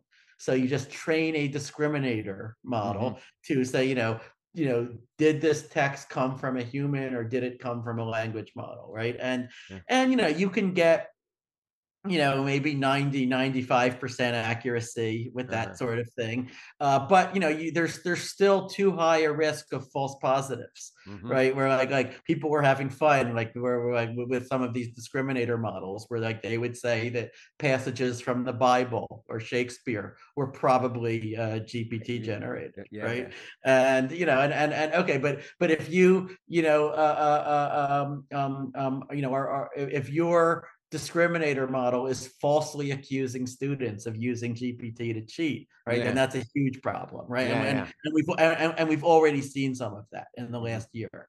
Okay, now a second approach would be, as long as the models are controlled by just a few entities like OpenAI, Google, Anthropic, then they could just store all of the outputs they generate in Hmm. some giant database, and then they could let people make queries against that Yeah. database. Is this a match for anything that you have generated? Now it's not obvious how to do that in a way that would appropriately reassure people that their privacy is being Yeah. preserved. right? That's the main drawback there. Okay, so then I got interested in a third approach, which is called statistical watermarking. Okay, and this is where you slightly change the way that the language model operates. So you're not going inside the neural net and fiddling with the weights, okay, but you are so how does a language model work, to step back, right? What it's doing, it's this big neural net, called a transformer neural net, Mm-hmm. but it's constantly taking as input a context, which is, let's say, the previous 1,000 or so words, which could be either, the user's prompt, or it could be the words that it itself has already generated, Yeah. right? Okay. And it feeds those in, and then what it outputs is a probability distribution over the next word. Okay, or technically the next token, it could be a punctuation mark, numeral, whatever. What happened in normal operation is just that you sample from that distribution, right? Uh-huh. So people may have noticed that, like, you can submit the same prompt to GPT over and over and get a different output each time, right? Mm-hmm. And people like that, right? It's the model is inherently probabilistic. Okay, Mm-hmm. but now we could imagine doing other things. Okay, already in GPT as it now exists, there's a parameter called the temperature, right? And if you set the temperature to 0, then what you're telling GPT to do is always pick the token with the highest That's probability, probability. right? So in that way, you're making it deterministic. Yeah. Okay. But now with watermarking, you would do yet another thing, which is you would use this probability distribution, okay, but generate the next token in a pseudo random way, okay, a way that looks random, that looks, to any ordinary user like this is just, regular GPT output. But secretly, you're using a pseudo random function to pick the next token, and you're doing it in a way that biases some score, like some sum over all the tokens, Yeah. over all the pairs, or trigrams or whatever of Mm. tokens of some score, which, if you know the key of the pseudo random function and you have the text in front of you, then you can calculate that score. And you'll see, given enough words, given enough tokens, that score will just be systematically larger in a watermarked output than it will be in an unwatermarked And one. it's Okay, and great. so And the virtue of that, by the way, is, as you point out, that if you just change a few words, it doesn't change anything because you're looking that's for right. That's large right. numbers of. So yeah, exactly. So we have an approach that is indistinguished, where it produces output that is, to the end user would just be indistinguishable from normal GPT output. And it produces this watermark where, you can be, like with a few thousand words, you could be statistically certain, basically, that, yeah, this came It's from great. GPT. I have to Even with say, a few hundred words, you're pretty confident, and it's robust to local yeah. modifications. Okay, now I have to be honest here. Okay, what it's not robust to, the problem that we don't know how to solve is, for example, a student asks GPT to write their term paper, but in French, Yeah, and and then then they they try. put it into Google Translate, Yeah. right? Or even they ask GPT to write their term paper, but insert a random number of exclamation marks between each word and the next, and then they take them out, right? And Yeah. and GPT-4, unfortunately, is smart enough that it can usually follow such instructions, right? Yeah. And I think that in order to have something that's robust against all of that, we're going to have to figure out how to watermark at the semantic level, like, not, Okay. which would mean going inside of the neural net and doing something to the weights. Okay. Well, okay. Yeah. And okay. So I look, I just, it's a small insight into some things you're doing, but what's great about it is it's real. It's not talk. And just so Mm. people feel, look, there are Yeah. people like you who are actually thinking about how to do these things, which is important. Now, I Mhm. want to Yeah. end with the last question. Um, Okay. because this is the one I use a lot when I've written Yeah, about I was this. In going to fact, say that the alignment people would say that watermarking is a band-aid, and like yeah, I know the world is over. a true super AI will laugh it off like so much tissue paper, Yeah, absolutely. and they might well be They right. might be right, Okay, but it's baby but steps. the hope is that at least we can learn something. At Yeah, and least it's we baby can steps. get. You do what you can Yeah, do. If exactly, you don't try exactly. anything, then all you're Yeah, doing is putting your head in the sand and saying, "Wait for it to no. be over." Yeah, no, and I And should say, I'm not the only one who's trying to do something. I mean, okay. I have lots Well, of colleagues at OpenAI who anyway, are trying lots of other things. But this is yeah, speaking of the I'm excited that AI alignment is now, at least partly an empirical subject. yeah, absolutely. Yeah, And as am yeah, I think when I hear you yeah, talk about it. yeah. But speaking of the alignment problem and the doom, there have been a number of times when people have looked at technologies and said this is the end of the world. And Mm, one of the earliest ones, which intrigued me when I first learned about this, and this is what I wrote about in my last book at the end, is when in the 8th century or 9th century in BC in Greece, the introduction of the alphabet mm. and writing came along. Yes. And everyone, Plato and others, argued that it was the end of storytelling. It was the end of Hmm. storytelling because people wouldn't remember things anymore and they Hmm. wouldn't have face-to-face conversations. Hmm. And so it was the end. And of course, most people, especially those of us who write, would say that writing actually has improved storytelling, at least Hmm. hasn't Hmm. hurt it. It's Hmm. changed everything, and it changed what means Yeah, to be human. It really yeah, changed what it means to be human. You spend a lot of your yeah. time reading, Arguably, yes. but Yeah. and so AI is going to change what it means to be human, but that's not such a bad thing. Yeah. What's your I comment on think, that? the lower bound on, how transformative AI will be is that it will merely be like writing, like the printing press, like the computer itself, right? It will merely be another, transformative technology that, does destroy, the old world, the world as it was before that technology existed, but then there's a new world, and we adapt to it, right? I think, the one thing people are worried about that could be different about AI is like with every previous technology, you could point to, okay, but obviously you still need humans for X, Yeah, yeah, right? Like, the printing press, it copies all the books, but obviously you still need a human to write the books, yeah, right? yeah, yeah. With every previous thing you could say, but this is what you still need the humans for. And after AI, if you truly have a human level, AGI, then it's not obvious that there's any answer to that question anymore. Yeah, yeah. Okay. So, Yeah. the really last question is: are you optimistic or pessimistic?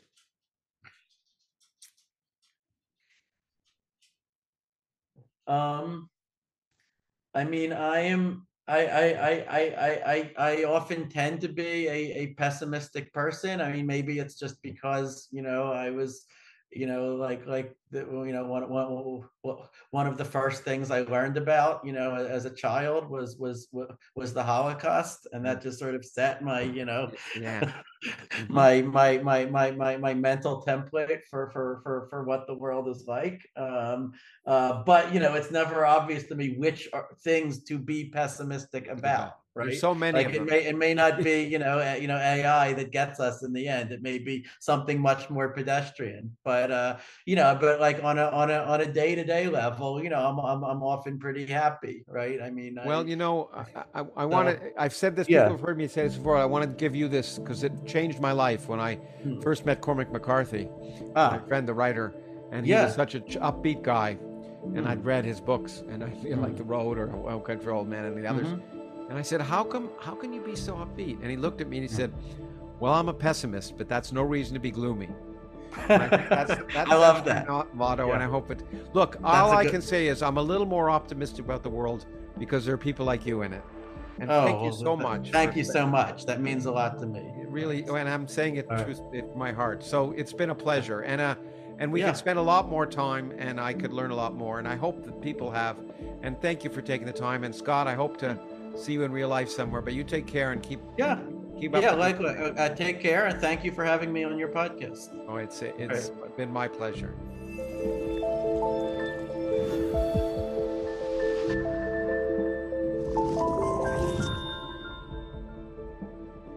I hope you enjoyed today's conversation.